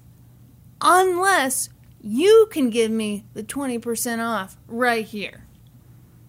And she was very nice about it. And she was like, I'm sorry, sir, if I were to give you a discount, I'd have to give... You were pissed, and I was just dying. Mortified. Kristen, I do not remember that at all. I know you don't. But that is exactly what I would do.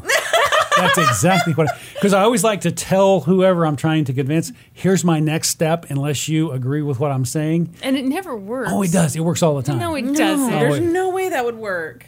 Well, not at Nordstrom's, obviously. Oh, okay. Alyssa wants to know, Kristen and Brandy, what is your favorite DP memory as kids? Oh my gosh.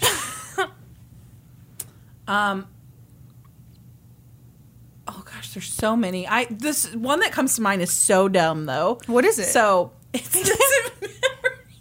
so we used to go camping all the time. Yeah, We'd go camping yeah, with all you the time. guys, and you guys had this nice camper, and I always slept in the kitchen table. The dinette went down to it. Yeah, that's where I slept. Well, in one of the campers that you guys had, like the bench thing where that folded down had these like snap-on buttons at the top. It was just like a little trim. They were just like these little buttons that snapped on. And I was like sitting there one day, I was snapping the button on and off, and you were like, Brandy, knock it off. And like everybody laughed, like, oh, she's just snapping the button on and off. What's the big deal? And then you were like, no, guys, serious business. Serious business. Oh, you guys have good memories because I said serious business all the time. Serious did. business. Leave the button alone. He must have thought it would affect the monetary value if that button had been snapped too many times. Were you wearing out my camper, Brandy? Those buttons had a limited number of snaps in them. You know, at the factory, they check those. Yeah. And they're only good for about 100 snaps. I was just racking those snaps And up. you know he bought that thing used, so someone had already snapped it many times. Oh, what a wonderful memory, Brandy. Of all the memories, here's one where you snapped at Brandy. My favorite Sherry memory is where she yelled at me for sneezing in the camper. It was like at 9 o'clock. Well, now, I will tell you, when Sherry hits the sack, Oh. it is bedtime for all. Yeah, everyone had better be dead asleep. So she used to fall asleep at like 9 o'clock at night. And In a if- camper. Yeah, and if you woke her up at 9:05, she would assume it was 3 in the morning. Yeah, so we were all being quiet, but we were Yes. like laying ourselves, and I sneezed. And Sherry woke up. She, girls, it is time for bed. You know, that is something.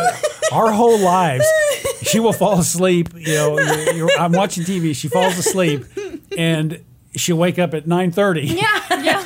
And say, Daryl, it's the middle of the night. Go to bed. Well, I think that about wraps up the questions from the Yes. Supreme Court. Thank you, guys. Excellent So questions. fun. Those were great I'm questions. glad you have more insights into Kristen, Brandy, and myself. I do want to share one more DP story from camping. Okay. We always brought our bikes, and I got this new bike one year, but I had gotten it like at a garage sale. It was kind of broken, and I was riding this bike, and like I was having trouble with it, and I felt dumb because I couldn't like get it figured out. And we were like old enough that I should have had no problems with this bike. I could not get this bike figured out, and I was having trouble keeping up with you guys and whatever. And so we come back after a bike ride, and you and Sherry were going to go out for a bike ride, and you're like, "Hey, Brittany, I'm going to borrow your bike because you guys didn't bring your own bikes," and so. You come back and you're like, your bike is stuck in the highest gear. you're like, you gotta get this thing fixed. Now, I assume this story is going to end that I fixed your bike. No, I had and to everything. get a part replaced on it, but I did get it replaced after that. I was But hoping- It's so funny. Yes. Why can't it be a fun? I see. It is a fun memory. Yeah, like 'cause- you made me feel so much better because I just felt like dumb that I was having problems with this bike. Because And, we were like, probably at Knob Noster where we Yes. biked everywhere. Yes. And we wanted to go super fast. Yes. And you were on this impossible bike. Dad, you were the hero of that story. Well, I was hoping I was the hero that I fixed the bike, and Brandy said, "Oh, Daryl, you were Should great." we edit this in? Yeah. Wow, so Dad fixed the He bike. fixed my bike. Oh, my gosh. What a guy! What a good guy! Wow. All right, so now it's time for Supreme Court inductions. Woo! Okay, if you are wondering how you can get inducted into the Supreme Court, don't worry, Kristen's about to tell you how. All you have to do is join our Patreon at the Supreme Court level. It's $7. You get access to bonus episodes. You get into the Discord. You get to ask random questions like happened today. All kinds of fun stuff. If that interests you, head over to patreon.com/LGTC podcast today. Don't delay. Today we will be reading names along with favorite words. All right, if everyone could please stand and hold your left arm behind your back. Jordan. Onomatopoeia. Jessica. Oh, so sorry, Jessica. Nonetheless. Goodness gracious. Dustin Gibbons. And Dustin, How dare you? okay, I think he wrote something in Hebrew. I think it means demon. You have to say the word, Kristen. I can't. I simply cannot. Or, that doesn't say demon. It says... I'm sorry. Denom from here. It's what is at one's feet, I guess. Dustin, how dare you? How dare you? I feel so dumb. I feel like I'm driving around on a bike at the highest speed. Brooke. Hence, Kay Nordhausen. endoplasmic reticulum. Shannon. No. Ryan Allison. This gave me trouble on Wednesday. Brobdindang. Brobdingnagian. It means something of tremendous size from Gulliver's Travels. It's the big people in Gulliver's Travels. Why couldn't he like the opposite Lilliput? of the Lilliputians? Yeah, why couldn't he like them? I can say that just fine. Travis Bell. Indeed. Jess Shore. Bougie. Welcome to the Supreme Court! All right. Thank you guys for your support. If you are wondering how else you could support the show, head on over to our social media. You'll find us on Facebook. You'll find us on Twitter, Instagram, YouTube, Reddit, Patreon. Once you've done all of those, head on over to iTunes. Leave us a rating. Leave us a review. And then be sure to join us next week. When we'll be experts on 2 whole new topics. Podcast adjourned. And now for a note about our process. I read a bunch of stuff, then regurgitate it all back up in my very limited vocabulary. And I copy and paste from the best sources on the web, and sometimes Wikipedia. So we owe a huge thank you to the real experts. For this episode, I got my info from the 2020 episode, A Family Affair, the Texas Monthly article, I Would Only Rob Banks for My Family by Skip Hollandsworth, and the Cat Family Wikipedia page. And I got my info from an article by Elizabeth Engstrom for the Crime Library, as well as crimemuseum.org and Murderpedia. For a full list of our sources, visit lgtcpodcast.com. Any errors are, of course, ours, but please don't take our word for it. Go read their stuff.